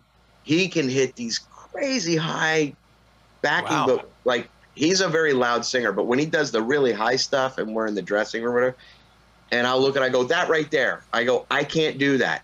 He's like, yeah, dude. I go, no, I physically can't do that. Like it's balls to the wall, loud or nothing. I can't do this quiet, ultra high thing quietly where it would just be easy. Like I could just do this really high note and let the microphone work for me. I physically have never been able to do it like that. It's always been pushing and very loud. Not painful. Right. All that Crimson Glory stuff you heard, that really high shit, is just like I'm doing Queen of the Reich, only that was just way higher back then. You know what was cool? I'm going to change it. I'm not even really changing the subject, but speaking of the Crimson Glory stuff that I've seen, it's like, well, I almost said camcorder. I'm a fucking dinosaur, but it's iPhone footage, right? Yeah. Some of it is. In a club from the balcony, or if it's in an arena, it's in the back, or a festival outside, or whatever. It's iPhone footage, I'll just call it. Yeah. And in that footage, you can really tell that they're like the effects are just some delay or some verb, and it's not really dolled up, or it's not overly processed, and you can really tell because it's in a club and it's few hundred people, or it's, like I said, different variables. But what I liked about the footage is I could hear your voice really, really well. The sound person was doing a fantastic job of levels for an iPhone to just pick everything up and be able to hear it. And that's rare. Sometimes it's all crushingly extra crispy and blown out. And some of the stuff that you shared, I think there was only one where I found that had some of that in it. The rest of it, I was impressed because I could really hear everything that the band was doing, but of course I was listening to you. Sure. By default. And some of the things you were doing, it was spot on, and it was effortless, and you weren't making any like crazy faces on anything that just sounded like what in layman's terms would look or sound painful. So, I loosely call myself a vocal coach, but I'm telling you, if you're not in any pain, as you proclaimed, you're doing everything right. There's not really any. If it doesn't That's hurt, good, fucking yeah. go. Yeah, fucking I rock mean, it. when we're done with a show, like 98% of the time, unless I'm just not feeling well, but Sure. if I'm feeling normal and we're done with an 80-minute show or 90 minutes, like I could go another hour, no problem. Wow. In fact, I usually get better as the show goes. Wow. I don't get worse. I usually, if anything, I'll come out and I might take a little dip and then I'll come back up and get better, to where when I'm done, like on the Priest tour, we only did an hour, which was awesome that we got an hour. That's amazing. You got an hour in front of Yeah. Priest. And it was great, by the way. So I think we played 56 minutes of music or whatever. But nevertheless, I would be in the shower and my voice was just right. And like, I just did an hour and I was like, okay, now I'm fucking ready.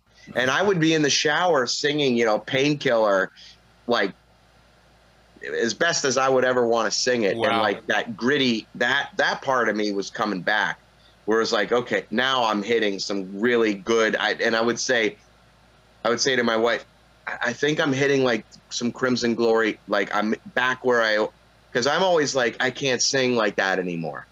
And I think what I need to do again is just kind of recondition my voice. Like, why are there nights where I can come out and the Queen of the Reich scream is awesome, and then there's other times where I'm not vibratoing in it. It's like it's just not solid. It's not great. And then I was like, well, you're a human being, and I'm like, fuck that. I'm better than that, and she's like, it's tissue, it's a muscle. It's like, give yourself a break. And I'm like, no, because in Crimson Glory, I could nail that shit day after day after day after day after day after day. Would it be safe to say that you were a kid back then? You're not a kid anymore? You know what? It would be safe because I was in my 30s and I didn't have all of 10 years of touring under me. Right. Crimson was like toured for a couple weeks and that was it. It wasn't a full-time touring situation. So, but man, I was hitting that shit like butter. And I'm thinking to myself, why can I do it sometimes and then other times it's just not there? And she always says to me, you just need to learn how to access that again. There's something in the way that you would. So I'm thinking to myself from a muscle memory perspective, or maybe a technique just by default happens. I need to put on some old Crimson Glory and go like I was singing it back then. And maybe I go, damn, I can't do that. And then keep working at it for a week or two or three and see, okay, now I'm hitting that note again, which were way higher than Queen of the Reich's notes, by the way. Oh, yeah. And now I'm thinking, I don't know if I can sing higher than Queen of the Reich notes. But my wife says, yeah, you can. You just need to just condition yourself to do that again. Because Crimson was a more aggressive, much higher stuff. Now I've kind of just in the Queensryche world, I'm not having to sing those notes, thankfully. But, and is that really necessary? Like you were talking about, like, that's not what it's all about. It's about everything else. And if you can spurt out a little something cool once in a while, but okay. Yeah. It's like having a fast car. You don't need to redline every gear and go as fast as the car can go, but you're cruising. And then, if you downshift one gear and really mash it, all right, this thing's got it. And you level off again. Yeah. Maybe that's what I need to do. But as a vocal coach, hell, I'm open to, any advice you have for range. Well, I don't have anything for you because I don't think there's anything I could help you with. I was going to take notes if you had something to offer Todd. The main thing, that kind of sorry everyone listening. I'm not even going to touch it. I'm not even going to touch it. For those of you who are familiar with Todd's voice, there's nothing I can tell you, bro. Your voice is so good. Talk to us a little bit about your opinion of backing tracks, and I bring this up because you're a great singer, and there's a lot of people that would just assume that if you go out and sing like that night after night, that you've got to be getting help. And we know that backing tracks are more they're everywhere now. You know, you can hardly see a big level band and not get backing tracks of some sort. And so I reviewed your show when you were here with Judas Priest on my website, and I made the comment of that you were hitting all the classic notes, the Jeff Tate stuff. And then there was another review that came out in Texas, and yeah, I don't want to called get him out. Yeah, okay. I don't want to get too specific, but That's cool. I don't care. This guy was claiming that you were relying heavily on backing tracks. He's a dumbass. He doesn't know anything. Well, what I got out of watching you perform was I think there was people don't make the distinction between sustain and backing tracks. Right. And, so what you're getting at, and that example, and there's comments that happen is I'll say like there's a song called Unforce, and it goes Enforcer, right? And then I go Enforcer. It's but loud and very high, pretty high, and there's a trail, so there's a delay throw that happens. Now, the return of the delay throw should be quieter to where it kind of trails off to where it's not a delay and then slammed shut. You want it to have a level off. And some of those are just up to the sound guy to figure out and learn what works best. But nevertheless, when I sing something and I'm done and then my hand comes away and I'm maybe put my hand in the air and they still hear it going on, they think, okay, I'm hearing him sing, I'm hearing the note, but he's not on the mic. That's got to be lip synced.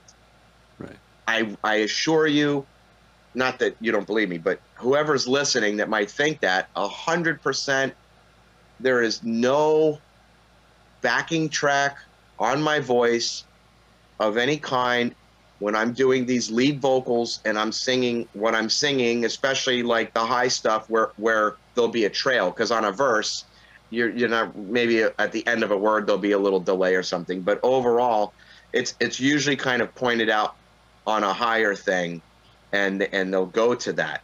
So I don't think that people are understanding reverb and also delay and what that means. But I mean, believe me, I'm pitchy. It's not, it's never exactly the same. I will say on the Priest tour was probably, I think from a consistency standpoint, I was probably night after night the most consistent that I've sang probably maybe since I've been in the band, where, and again, that was only an hour show. And we would, they're not doing more than 2 in a row, I don't think. So, sometimes we've done, I mean, geez, I remember we toured Europe once and it was 21 shows in 24 days. That's hard work. And like one of them was the Wacken footage from 2015. That was like show number 12. And I'm like, oh my God, this is the first time we've ever played this. And this is multi-badass camera angles. There's 90,000 people out there. This is going to live forever on YouTube. Mm-hmm. I was nervous that I wasn't going to sing well. And that was show number 12 in a row. So it's like, come on, that's a little ridiculous. But nevertheless, there are some people that, so to answer your question, I know that there are bands that will have live recorded vocals happening. So they'll take a great live performance and either tune it and tweak it and make it right, or say it was just a good live performance. They'll use that as a backing track, so it's not the record track. And then, oh, the guy's struggling here. We're going to blend the live with the real, and maybe this guy's riding back and forth, or maybe somebody's cupping the mic because they don't want to get caught, and they're phoning it in. They're making the face and they're lip sync, but they're lip syncing. Yeah. And for me, look, there's a lot of pressure when you've got a lot of money for a show that you're going to lose if your band doesn't perform. And if your singer can't sing, your band, you could have crippled an entire tour because you needed everything to work out for everybody to get paid what they were supposed to get paid with no cancellations. So that's a lot of pressure on bands, number one. Number two,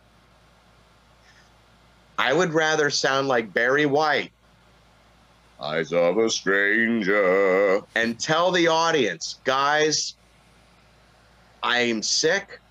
I'm so sorry. I want to give you my best. Sing along with me and help me through this. We're going to have a great time, but you have to be aware.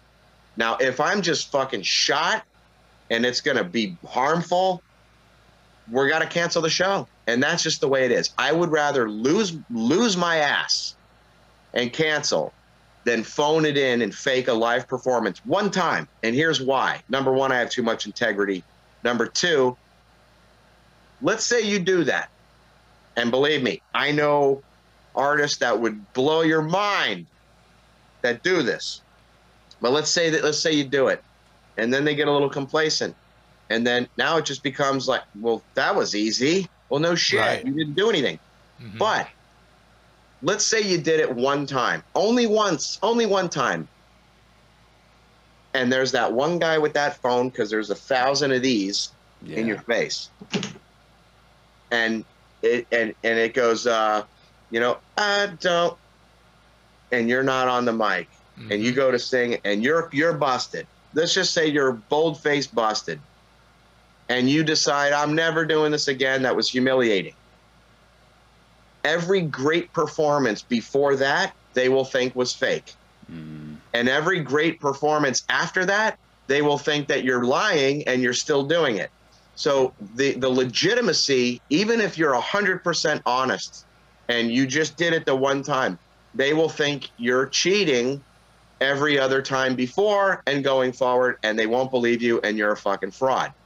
Then there's other people that go, I mean, Halloween did it because Michael Kiske was not feeling well, and it was all over Blabbermouth, and they said, he admitted to using live. And now then there was like, well, he only did it in certain spots that may have been difficult. Nevertheless, the majority of the audience didn't give a shit. That's one of their favorite singers. They paid good money for the ticket. They would rather see somebody lip sync even parts of it than to not have it at all. And I'm thinking, wow, we used to crucify people like Milli Vanilli and other people that were busted on Saturday Night Live for lip syncing and blah, blah, blah. So for me, I do not use them. And people are confusing what a delay is and some of these effects that just make it better. It's like having a delay on your guitar. If you go, like Pink Floyd, you still hear that going, but he's not picking, or is the audience going, he's not fucking playing that? Right. No, it's a delay, you dumbass. Right. And your voice is no different. It's like, hey, I can only do so much, and we rely on a megaphone sound like this, a telephone effect, or reverb, or something to slam shut, or a chorus effect, eventide, whatever you want to call it. There's a lot of things that just enhance the overall performance to make it sound sonically better. But no, I don't do it. I understand that people, even the John Bon Jovi thing that we've all heard about, where, oh, wow, he's really struggling. And I say, you know what? I don't know his situation. And he's paying a lot of people probably good money that's paying for their mortgage and their kids and their families.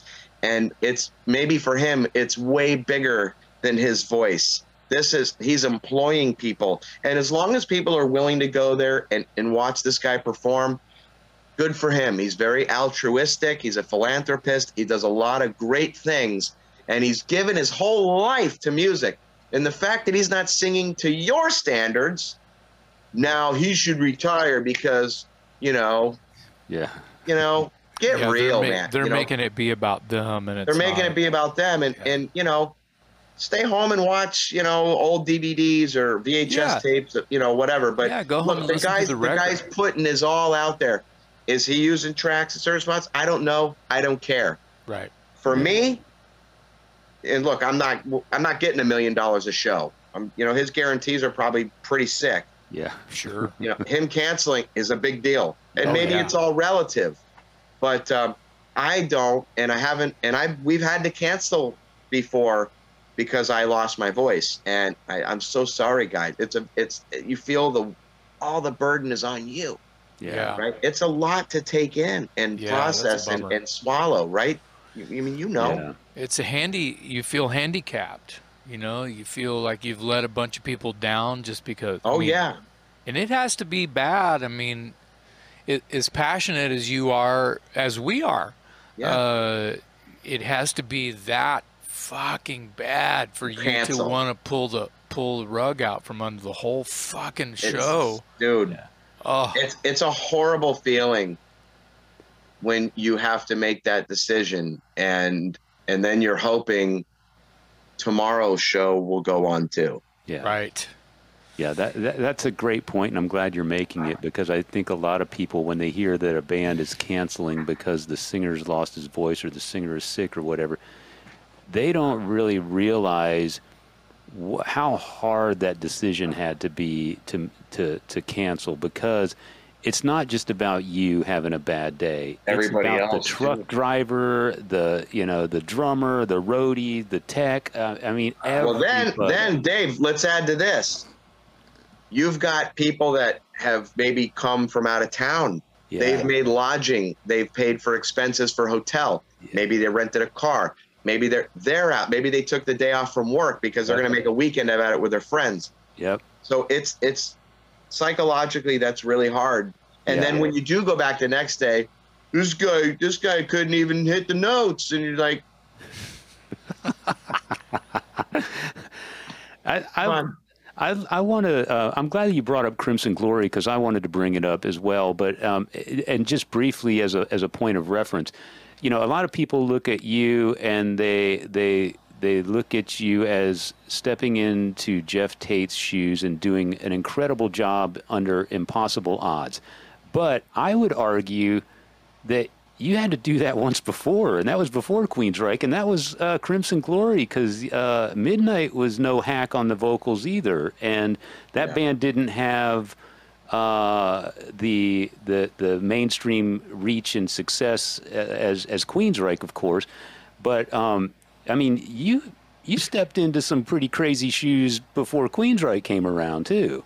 yeah, I mean, I think that experience really helped groom me for a bigger thing that was going to happen with, it's like exponentially more criticism, exponentially, just a bigger lens, and the criticism, the critique, so by the time, I was in that band for 3 years, and it was like, Midnight had passed away. So it's kind of like, well, do you let the band die, or can the band go on with somebody that the band feels is worthy to go into that position and try to continue the legacy and possibly create new music and live on, right? Most people, again, were extremely supportive. Wow, this guy sounds so much like Midnight. I mean, if you go on YouTube and type in like Crimson Glory, In Dark Places, it's kind of like a Kashmir, very Kashmir-ish. And then you can listen to the original version and then listen to the version that I did. Granted, this was way back, and I used like a shitty karaoke filter to strip that vocal channel. I sang over top of it, essentially. It's not great. It's a little swishy, but all of the nuances, dude, they're nailed, and it damn near sounds almost exactly like the guy, and purposefully. Like, I went in and microscoped every little breath. Yeah. And I purposely wanted to, not like, well, I'm going to do it my way, but with some similar. It was like, I want to see how close I can sound like this guy on purpose, and that's what I did. And that was met with very good reception. when I got into Queensryche, Jeff Tate's still around. He's still performing. He's still doing things. And there's always that possibility. All right, well, they're going to get back together one day. It's going to be a reunion one day. And you know, there's still some of that hope for those purists that, you know, thanks for what you've done, Todd, but we really want our original lineup back. And it's like, cool. Like, I thought you were better with your ex-wife, and so you should kind of get back with her, even though it didn't work out. You know, I know you're happy with your new girl, but we all want you guys to get back together. Well, fuck, I guess I should get back together then, right? I mean, it's just, this is like, this is how crazy it is. Right. But yeah, when I got in, that's how people think. That's how people fucking think. I know. Yeah. When I got into Queensryche, I knew, okay, here it comes. This is going to be more than what I dealt with. And I still get it. I still get it to this day. Like, oh, he, you know, that guy's, you know, nothing compared to blah, blah, blah, blah, blah. And it's like, okay, that's cool, man. You don't have to dig it. Right. You know? What was tell me about the first night that you stepped out as the singer for Queensryche, your very first gig in front of that audience. I'm thinking you just got to be full of jitters, but wasn't it in Seattle, like where there were? So there were two shows under the name Rising West. Rising West, which was all the guys minus Jeff, and we sold out 2 shows of the Hard Rock, and people really loved it. When I became the singer of Queensryche, my first show, I really wasn't feeling well, and I didn't sing very well. People still apparently liked it, but if I were to hear it, like I will never listen to that show again. I don't even want to remember it happened, but I can remember. Go, Dave. But I can remember, like, I can remember going, when it was the Rising West thing, going, this is amazing. I'm in the band with Scott Rockenfield and Eddie Jackson and Michael Wilton, and of course DeGarmo had been gone for so long, but it was Parker Lundgren at the time on guitar, and this is so cool. Like, I don't care what you call it, this is pretty much Queensryche to me. Yeah. And then there's always that little sliver that goes, but could you imagine, to myself, if it said Queensryche and I'm the guy under that name? Like, I said, I know it's never going to happen. This was a side thing, and Jeff's touring on a solo material. And when he's done with that, they're going to be Queensryche again. And like, I just need to enjoy this little moment for a second, because it's going to be done when they go back out again. And that didn't happen. So I remember I fell asleep on my couch, and this is when I had cable TV. I don't use cable anymore.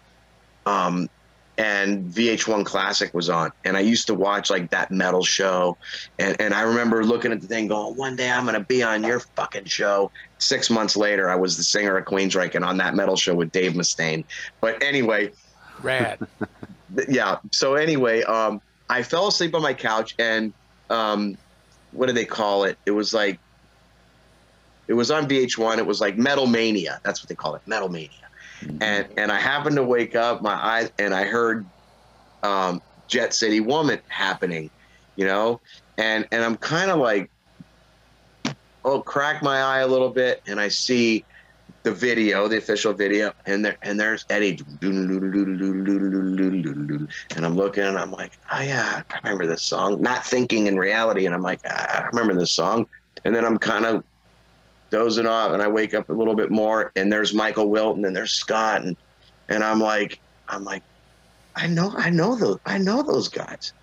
Like, to myself, I know those guys, and I'm like, I got their fucking phone number, right? And then it turns into, holy crap, like, I sing in that band now. Wow. And then all these videos would play, and I'm like, to myself, who was just an upholsterer by trade, singing all this shit in my garage and in my car and in the shower. And, you know, I wasn't in a band being a singer. I didn't want to be in a band as a singer. I was a drummer. Right. And so, but I would love singing to myself, you know, around by myself, singing all this stuff and kind of doing what I liked. And then, and I looked up to all these people like Jason and all these people that I grew up in when I was in high school. Like, I'm going to make it one day as a drummer. And these are the guys in these bands. So I'm seeing all these old videos and I'm like, I know that guy. Damn, I know that guy.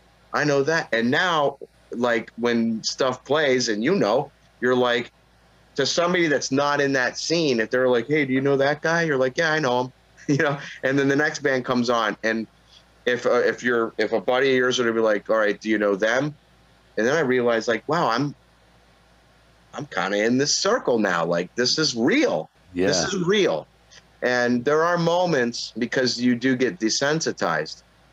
There's a desensitization that happens when it just becomes your job, right? Like, like you interview all these people, and then you have buddies that are like, dude, I think what you do is so cool. Like, you fucking know this guy, and you know that guy, right? Yeah. And you're like, yeah, it's cool, but you're not like geeked out anymore. There might be that occasional person where you're like, okay, that was pretty awesome. Like, I got to talk to Tony Iommi or whatever. There are those things, but oh yeah, when it's what you do and it just becomes part of your career now, it's not that it's not special. It doesn't resonate with you in that same way because now you're one of them. Yeah.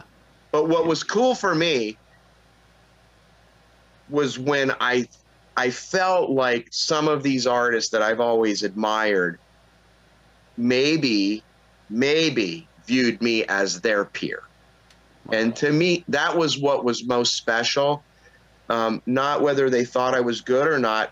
Of course, if they thought I was good, that was even better. But if they recognized me as a peer versus like, oh, who's this new face? I've never seen him before. He hasn't paid his dues like me. Well, believe me, I have. I've grinded it out in clubs for so many years and played on Monday nights to 20 people, tearing down my drums and working shitty jobs. And like, I've done it, It's not like I just walked into some gig and I never swept the floor. Like, believe me, I've swept the floors. That was special to me, David and Jason, was, wow, this guy is putting me, I think, on like kind of an equal footing. Yeah. And how cool is that? To me, that was like a respect. Like, I felt like that was very respectful. And I was not really shunned or jaded or not jaded. That's the wrong word. I wasn't put aside or pushed away like, F you, dude. We don't, we haven't known you. Who are you? You're like this outsider guy now that thinks he's a big deal in Queensryche. Right. And it's like, no, I actually don't. Like, I'm just in a band that I love and I'm trying to do a great job. And I'm honored that I get to partake in this stage with you guys, And that's how I still feel. Well, if they're coming at you like, who the fuck are you? They're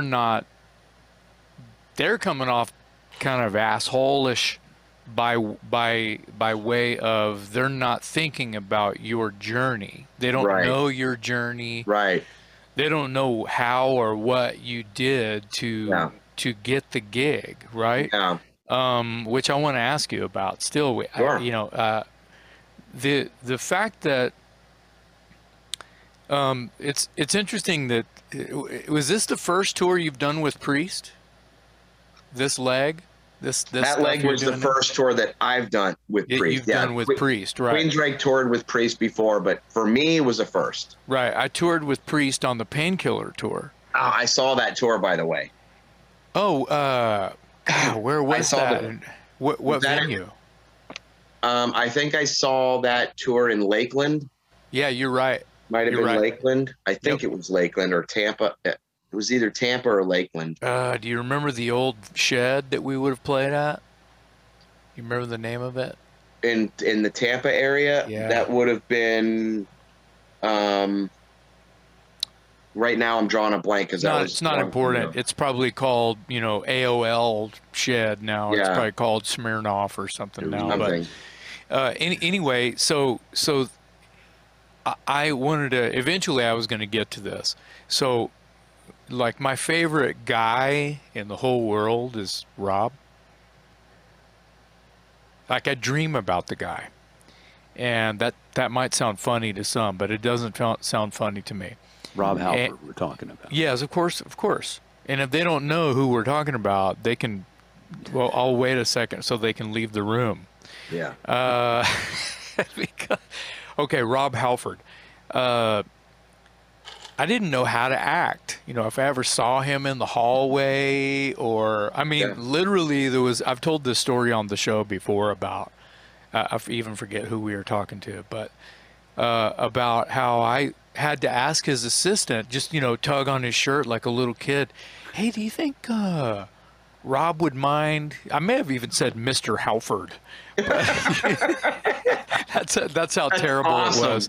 And I was like, do you think that he would mind if I just like watched him from the side of the stage? And he goes, well, let me ask him. And I'm, okay, cool, thank you, you know, and sheepishly backed off like, you know, gargoyle or waiter or something, right?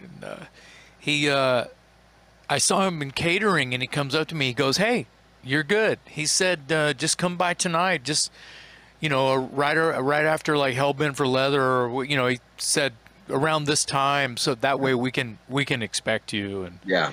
and I'm like, okay. So I was by myself, you know, and I just went into his cave, you know, his Yeah. changing room Yeah, or whatever. yeah, And I was just like, I didn't say a word. It was like, you Yeah. know, I saluted. Yeah, yeah. My arms were, I kept Yeah. my arms in my hands in my Nothing to pocket. see here. I was just like, oh my God, you know, I'm standing 6 feet away from, Yeah. well, what people would call the metal god. And I you know, it was like, and then he came back, and he saw me, and he, you know, hey, and that was it. And like, we did a whole run, and I never really got to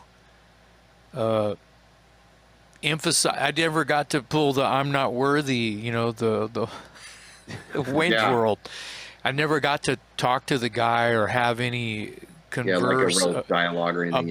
about like just life or yeah, anything. style, Yeah. or and I just want to give the guy a big hug, you know, and for everything that he's done for music. Oh, yeah. Period. Yeah. It's not about me, and it would have been really special to me. Yeah. My question is this: has there been? I know he's one of your guys. What was it like? I mean, were you able to, like, were you sitting next to him, like palling around, playing pinball with him at midnight somewhere, or was, you know? So the first time I saw him, we were going on stage, and we're walking in the hallway of the arena, and there's all these wardrobe cases, you know, Yeah. the Judas Priest's wardrobe is insane. Just fucking case after case after case, and organized gloves, this, that, picks, goggles, everything, or glasses. There's everything. So we're all walking, and Rob,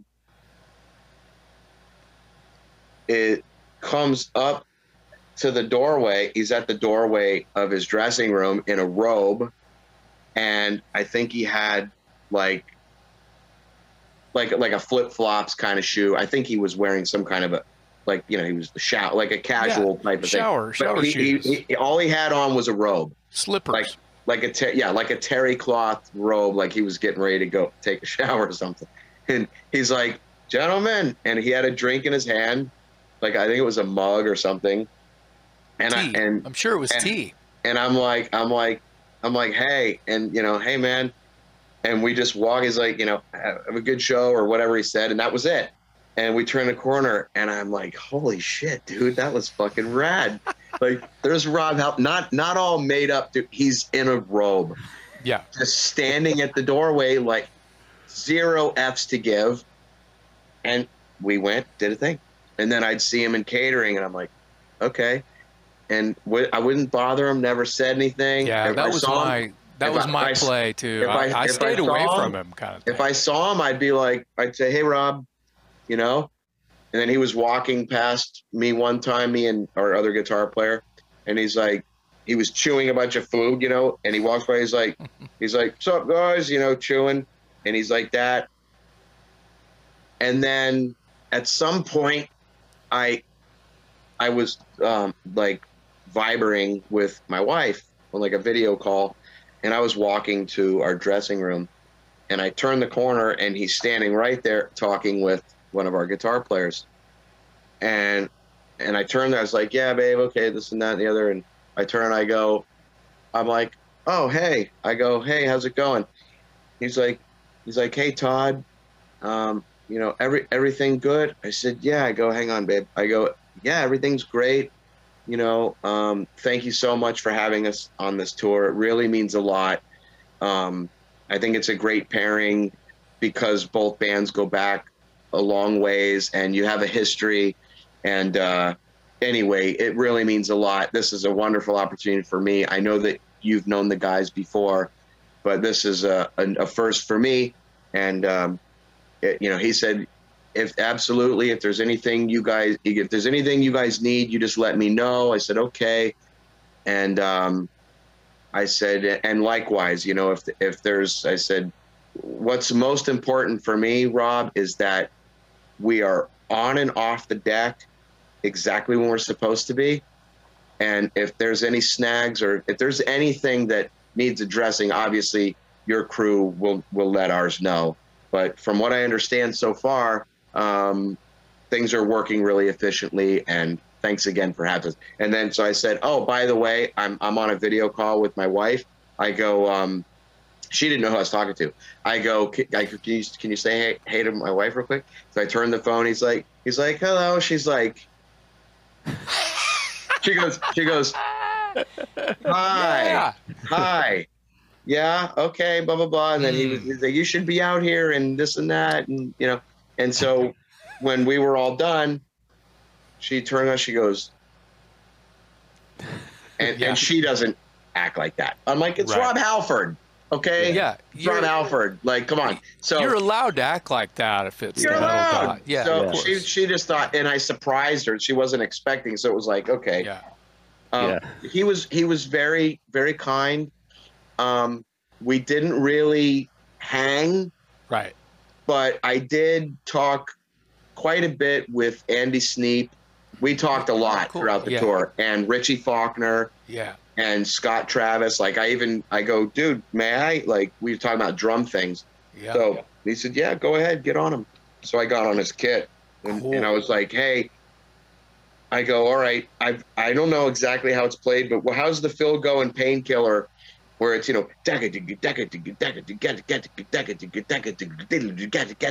does that go? Yeah, the turn. And he actually plays, it's 2 on the hand, 4 on the feet, and so he basically gave me a little lesson in how he does it, and now I have it. But he was really cool. Their crew was really cool. And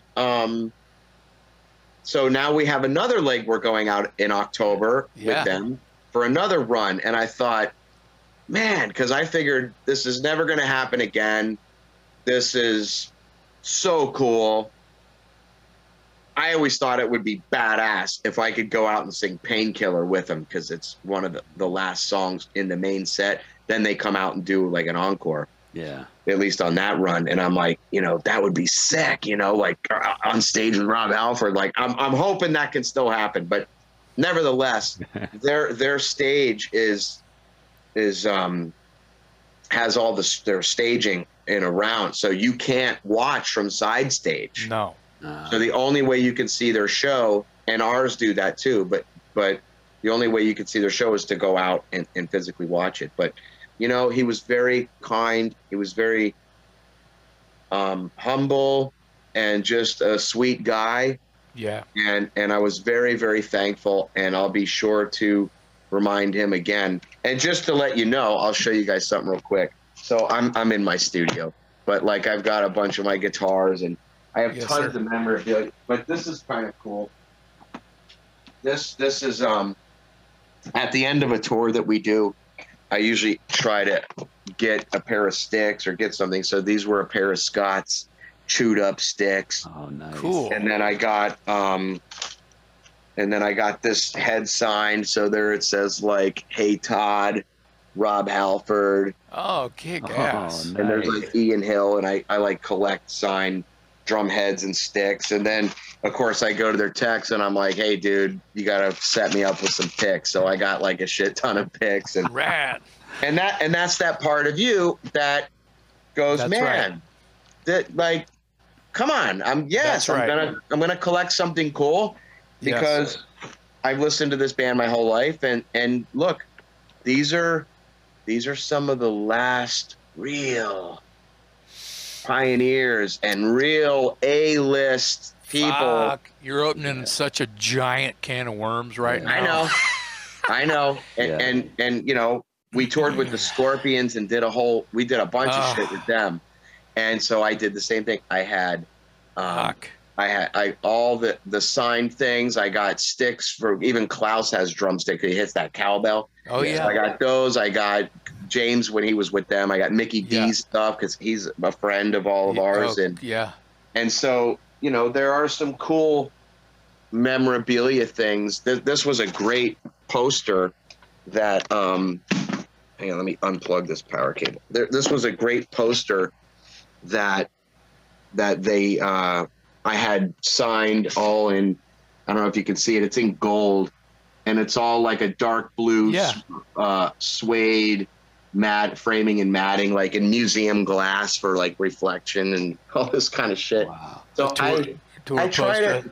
Yeah, I tried. Yeah, I got tour. Well, that was, I don't know where I got that one, but you know, there are certain things where you're like, okay, the Scorpions, you know, Judas Priest, you know, there's just a little baby handful of these guys that are still alive or touring or doing anything. And I thought, you know what? The fact that, you know, I'm late in the game, but wow, what a really special thing that I get to do this. Like you got to do that on a Painkiller tour. Like that's just epic, you know? And those are kind of those things that you take with you and you go, there were some real special highlights that I was able to do. And you remember those. And then you know, there are people that look up to you and go, man, look at that. This guy, he coaches me, you know, you know, you're a big deal to these people. Like they're a big deal to us. And so you kind of pay that forward and those lessons. I love that. That's what, and you know what? That's when it's full circle and then it means something. Cause otherwise it's just a bunch of bullshit. Yeah. That's when it means something. Yeah. Yep.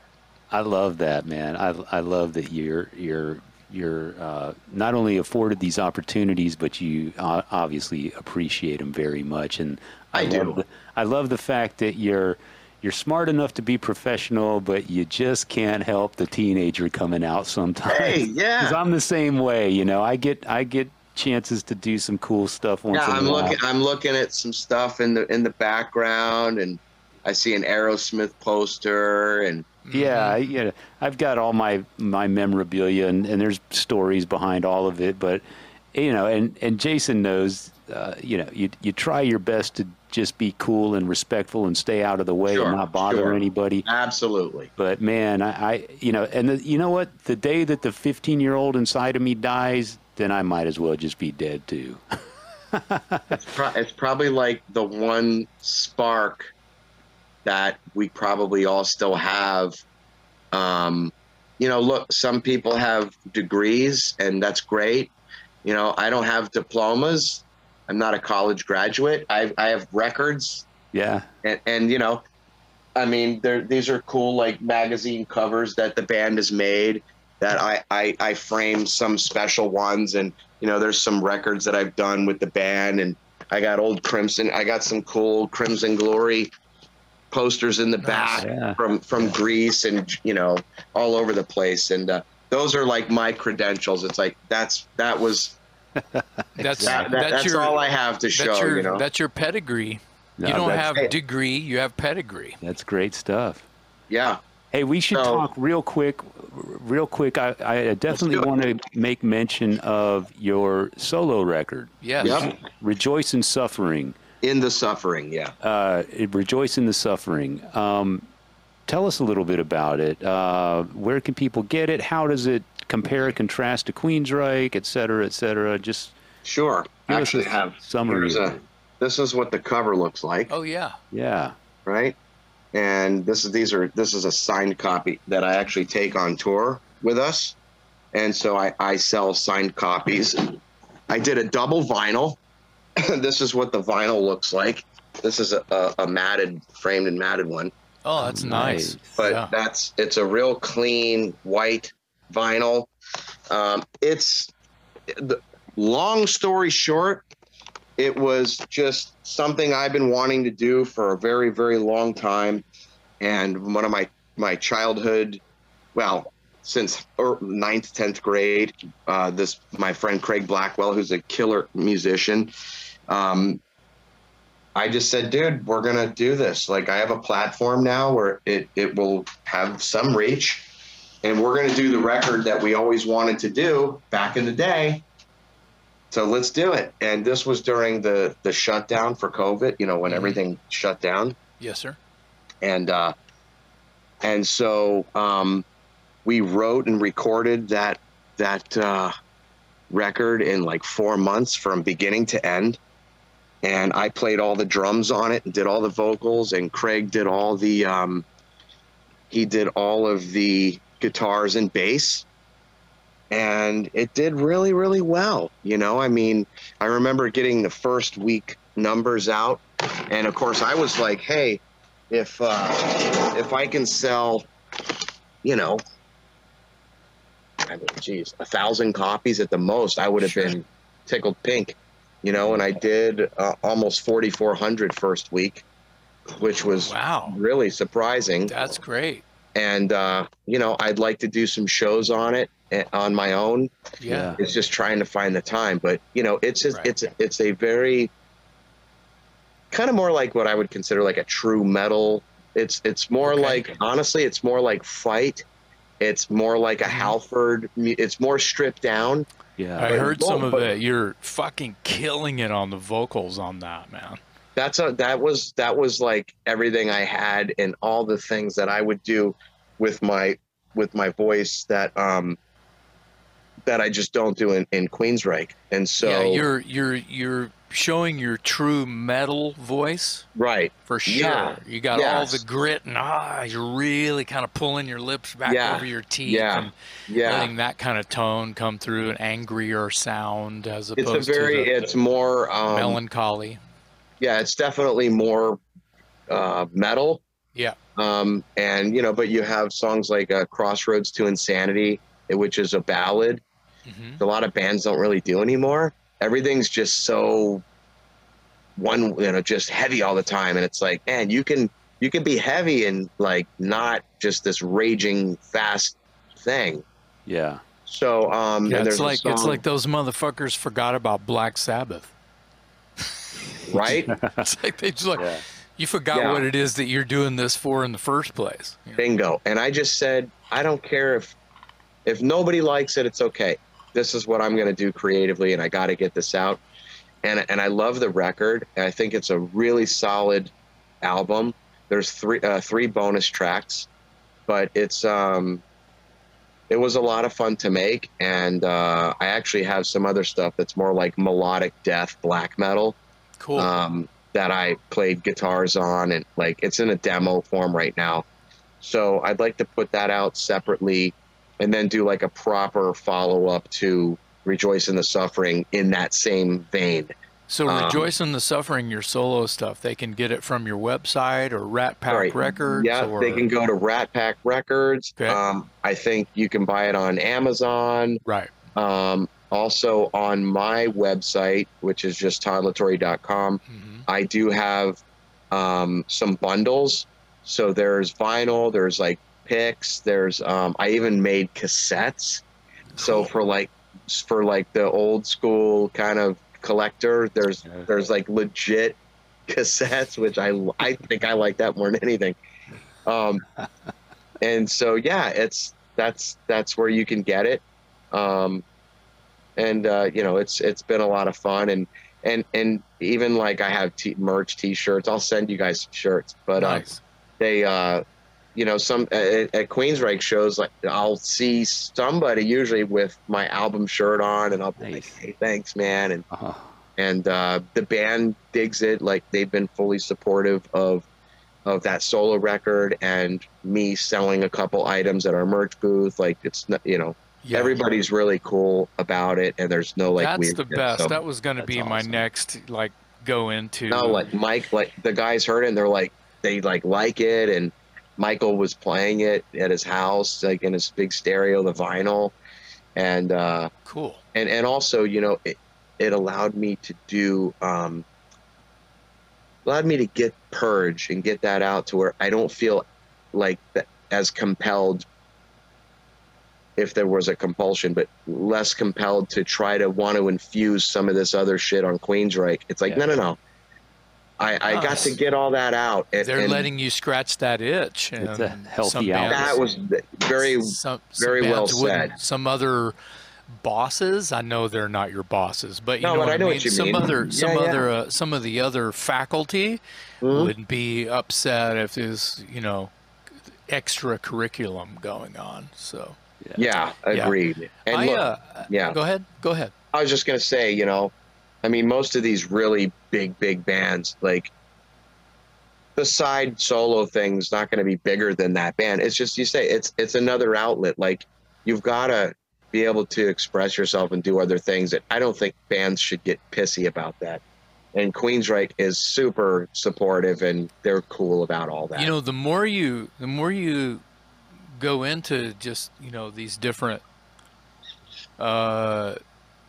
avenues that you have, and you know, just where you were and where you are, you seem to have stayed real grounded, and that's attractive. And the you know, I was going to bring up kind of something that we've actually talked quite a bit about on the Talk Louder podcast. We actually did an episode called Replacement Singers. Okay. And you know, it's been happening since the dawn of rock, you know. Yeah. And someone has to do the job, and there has to be a reason, a legitimate reason why either the band can't work with that singer anymore or they fucking died. Mhm. So they have to keep working. They want to be creative, or it's Yeah. like this new way of doing Yeah. things for a great reason and a great cause. Yeah. You can find all of these legitimate, positive journeys happening from the day that the new guy comes in. And Yeah. I understand that. Yeah. And a lot of people don't. I know Dave understands it as well. I mean, if you know the Van Halen thing, the back and forth thing about the Van Halen thing, that seemed confusing and maybe unfortunate. I think it was a good idea for Roth to come back, but it wasn't the same Van Halen.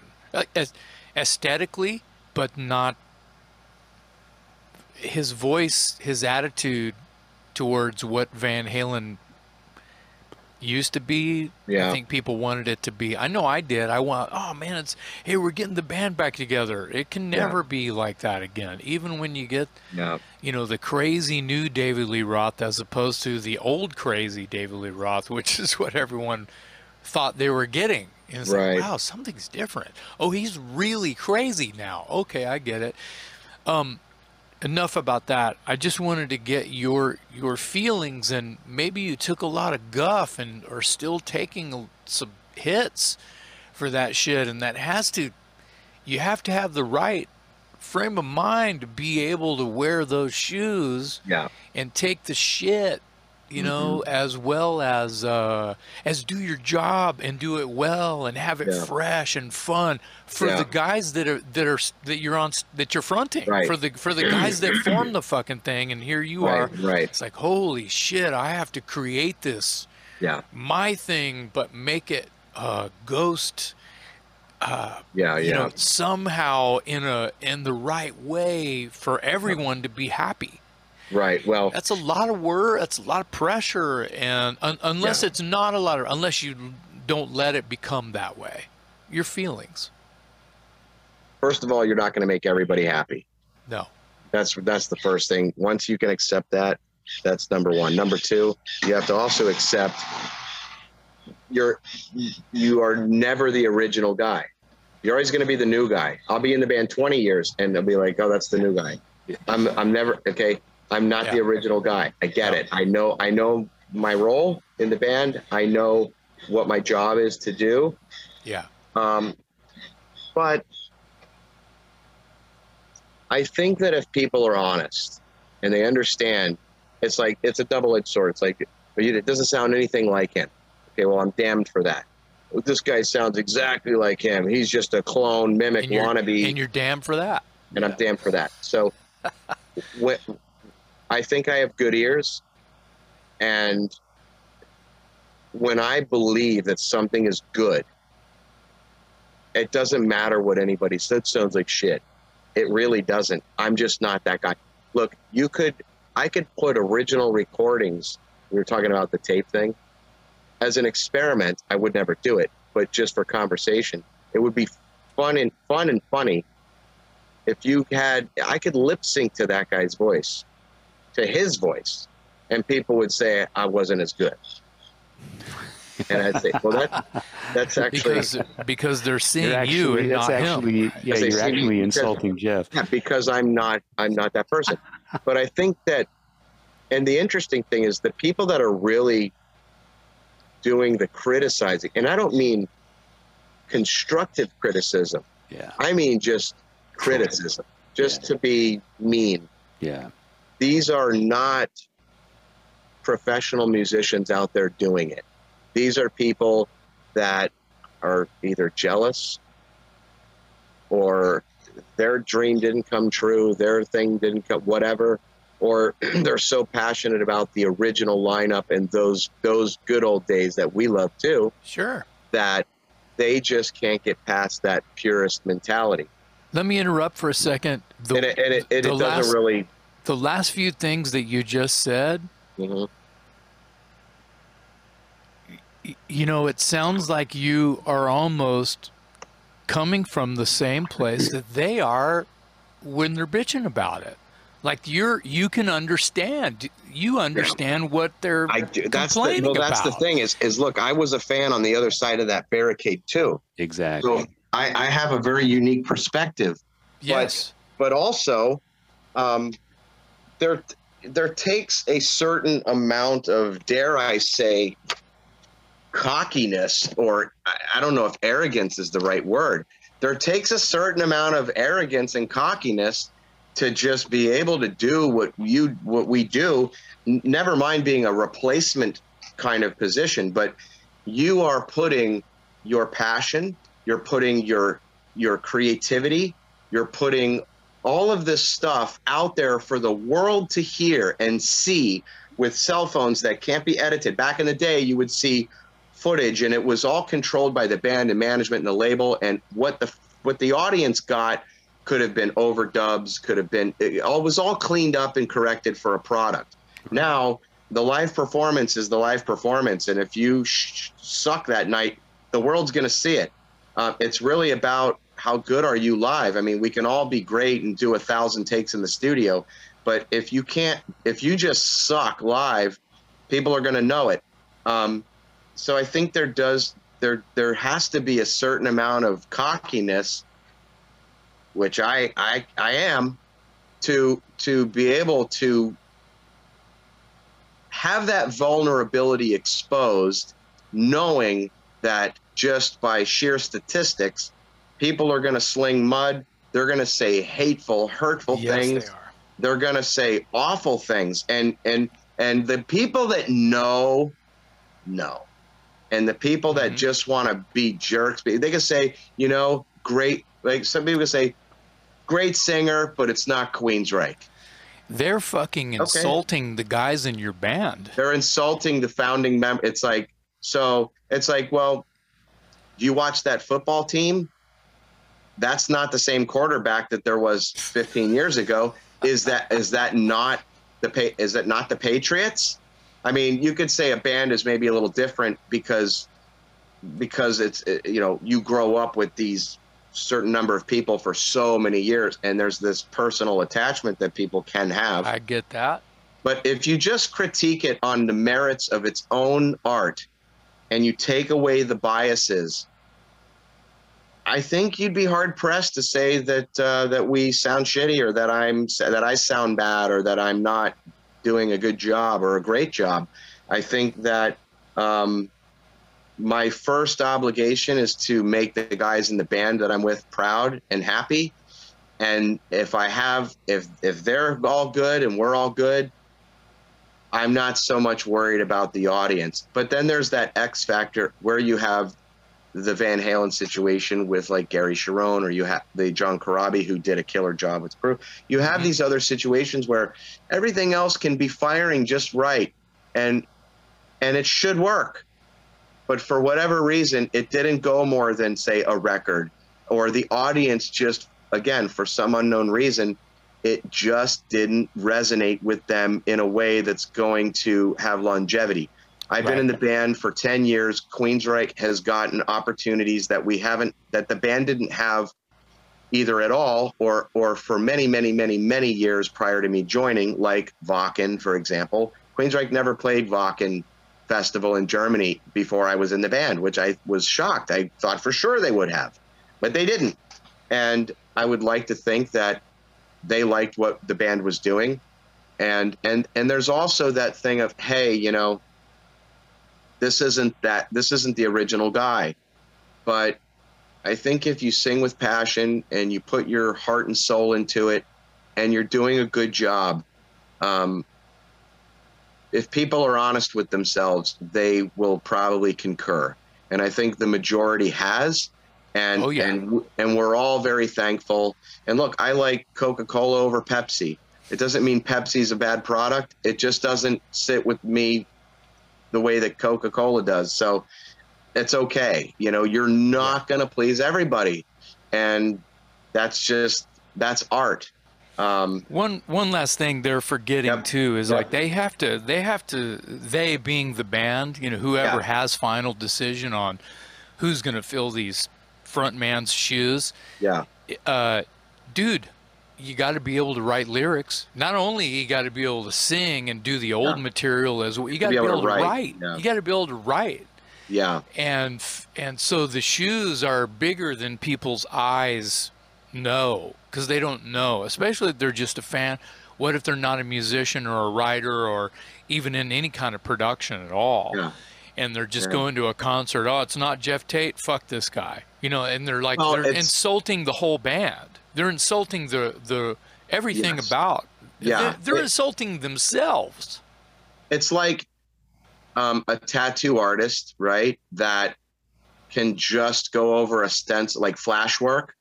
And then there are like real guys that can draw and they can create what you want instead of just finding it out of the book.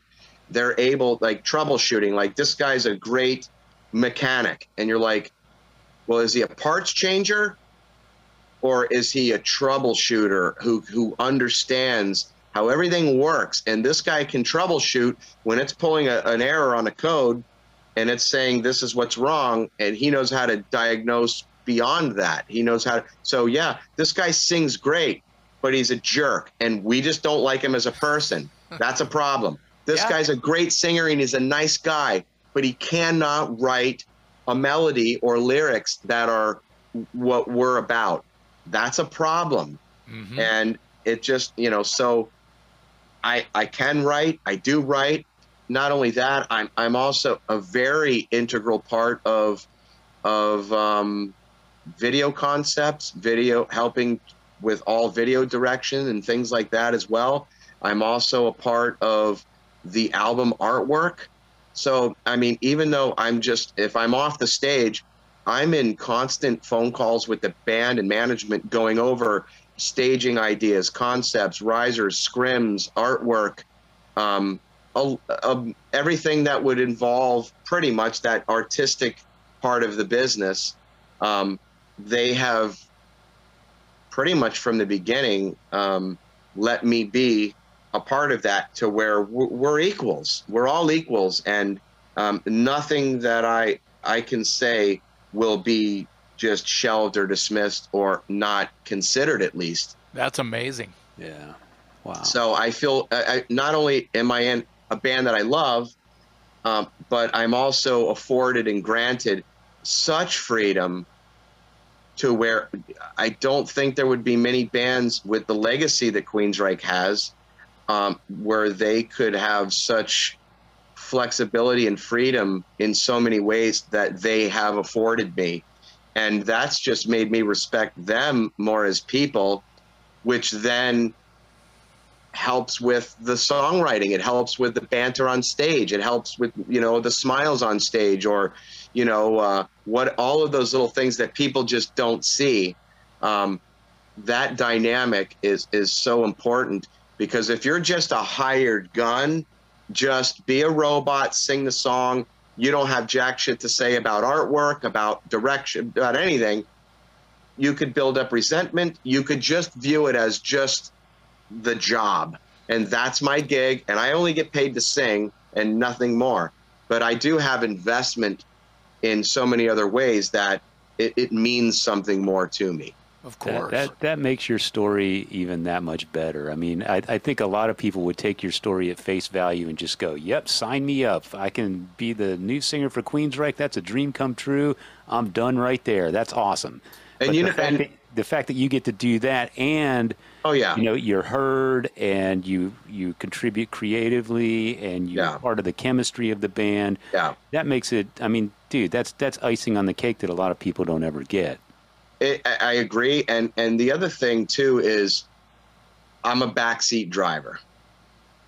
I wouldn't say I don't want to say I'm a control freak.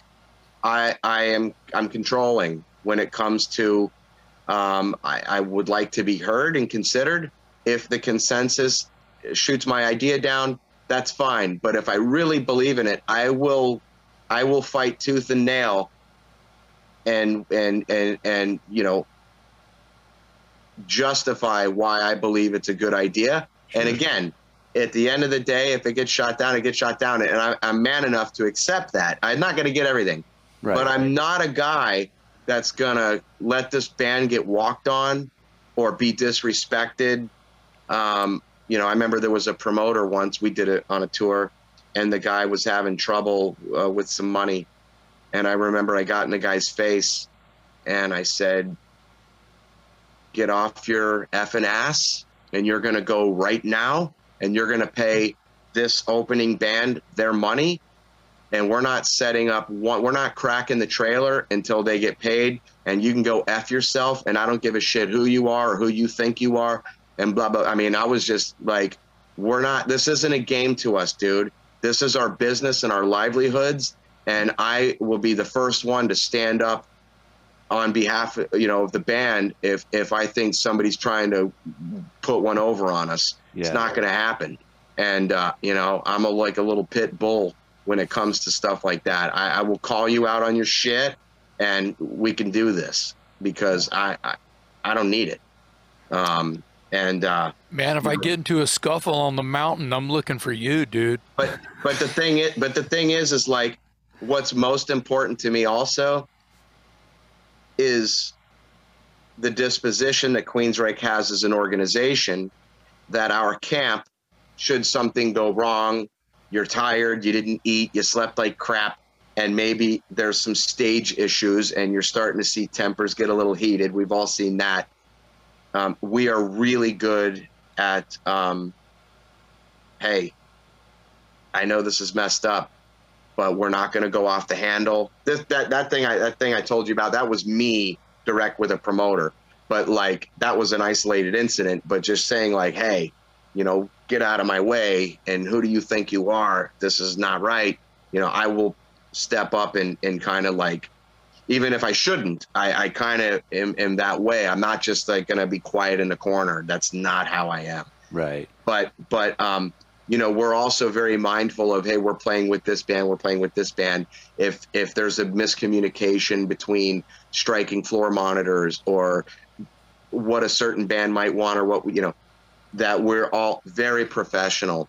And I think that that's another reason perhaps why we're back out with Priest again, is they've made it very clear.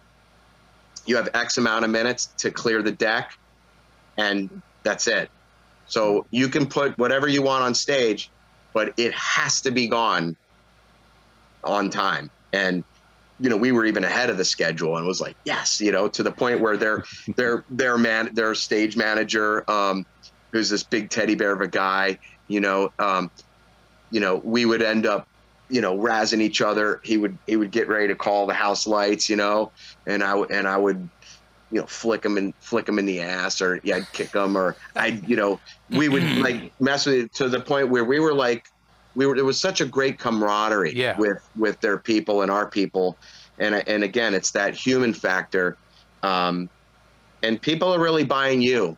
They're buying you, and your music almost kind of can become secondary, because that's what the relationships are about, right? When you buy a car, you can go to any dealer you want. And somebody might I would rather go to a restaurant where the quality of the food is a little bit less, but man, they treat me great when I'm in, than a very high-end place that costs a lot of money and the service sucks. I would rather pay for great service. So in the same way, our public relations, whether it's just something like this, where we're just dudes hanging out, or something more in a management position or on tour with a stagehand thing, I always try to thank the locals when it's late and the riggers that are bailing and our bus calls at 2 a.m. and they're just leaving the venue and everyone's sound asleep in their beds. Hey guys, thanks for such a great job. Or the security person that doesn't let anybody past a certain point in the bowels of the arena, or in a nightclub. They've been sitting there all day. Hey man, can I make you a sandwich? Can I get you a coffee? And they're like, no. I'm like, bullshit. What do you want? I know you're hungry. I know you can't leave this post. And I'll go back there and I'll make them a sandwich or a cup of coffee. And you know what I mean? Like, to me, that's just, I wish more people were just cooler that way, because we're all there working a job, whether it's the guy cleaning the bar or sweeping the floor, taking the garbage out, or the band playing. You know, we're the guys on stage that get the recognition, but it's everybody else that hooked this crap up and made this show happen. Yeah. You know, that's what's important. Everyone's part of the show. Yeah. Bingo. Not just you.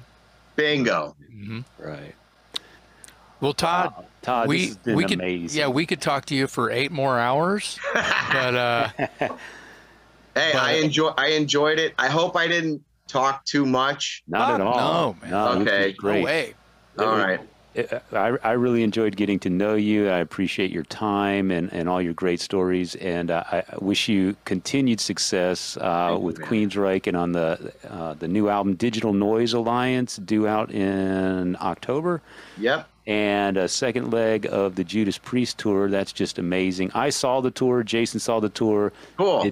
It was totally worth spending your money and going to check it out. Queensryche And anyone out there job. who missed it, you fucked up. But you got a second chance. You get a second chance. And I know you're coming back to Texas. You're not coming to Austin, but you're in San Antonio for 2 nights in San Antonio. That's how much San Antonio is it loves. 2 nights there? Okay. Yeah, San Antonio loves Judas Priest. I have an uncle that lives in San Antonio. Really? Oh, well, there you so go. I'll get to see him. You'll get you guys come on out. Like, we'll be in touch, and we'll make sure maybe we'll go grab lunch or a dinner or something. That sounds great. That would be great. Yeah, let's do it. And Todd, again, I've really enjoyed the conversation today. The thing, I started this conversation, started this episode just thinking, man, this is going to be great, just picking the brain of a guy who stepped into a really great gig and is doing a good job. But now that I've spent some time with you, I got to say, it couldn't have happened to a nicer guy, man. You're a really cool, down to earth dude, and I really appreciate your humility and thank you, and the fact that you appreciate what you've got, and you've earned it. So congratulations to you, man. I'm trying, and it means a lot. Your words matter to me, and I thank you guys for the opportunity and to be on your show here, and much success with that. And if there's other people that you want to reach out to, I'd certainly love to put the word out to them to get on your show too, because it's a great atmosphere. Thanks, man. Yeah, Yeah. it's just a chill time. Yeah, it's good. Yeah. We would love to talk to any of the guys in your band. So Sure. just keep it. And we're not in any kind of hurry. Yeah. Maybe we can do like a half hour with one of you guys when it gets closer to the record. Yeah, totally. Yeah. Cool. That would be great. Yeah. Absolutely. Yeah, not a problem. We can make that happen. Awesome. Well, cool, Todd. We'll All let right, you go guys. for today. Thank you so Cool. much for all your time. On behalf bet. of my co-host, Jason McMaster, I'm Metal Dave Glessner, along with our special guest today, Todd Latore from Queensryche on Thank the you, Talk Vinyl guys. podcast.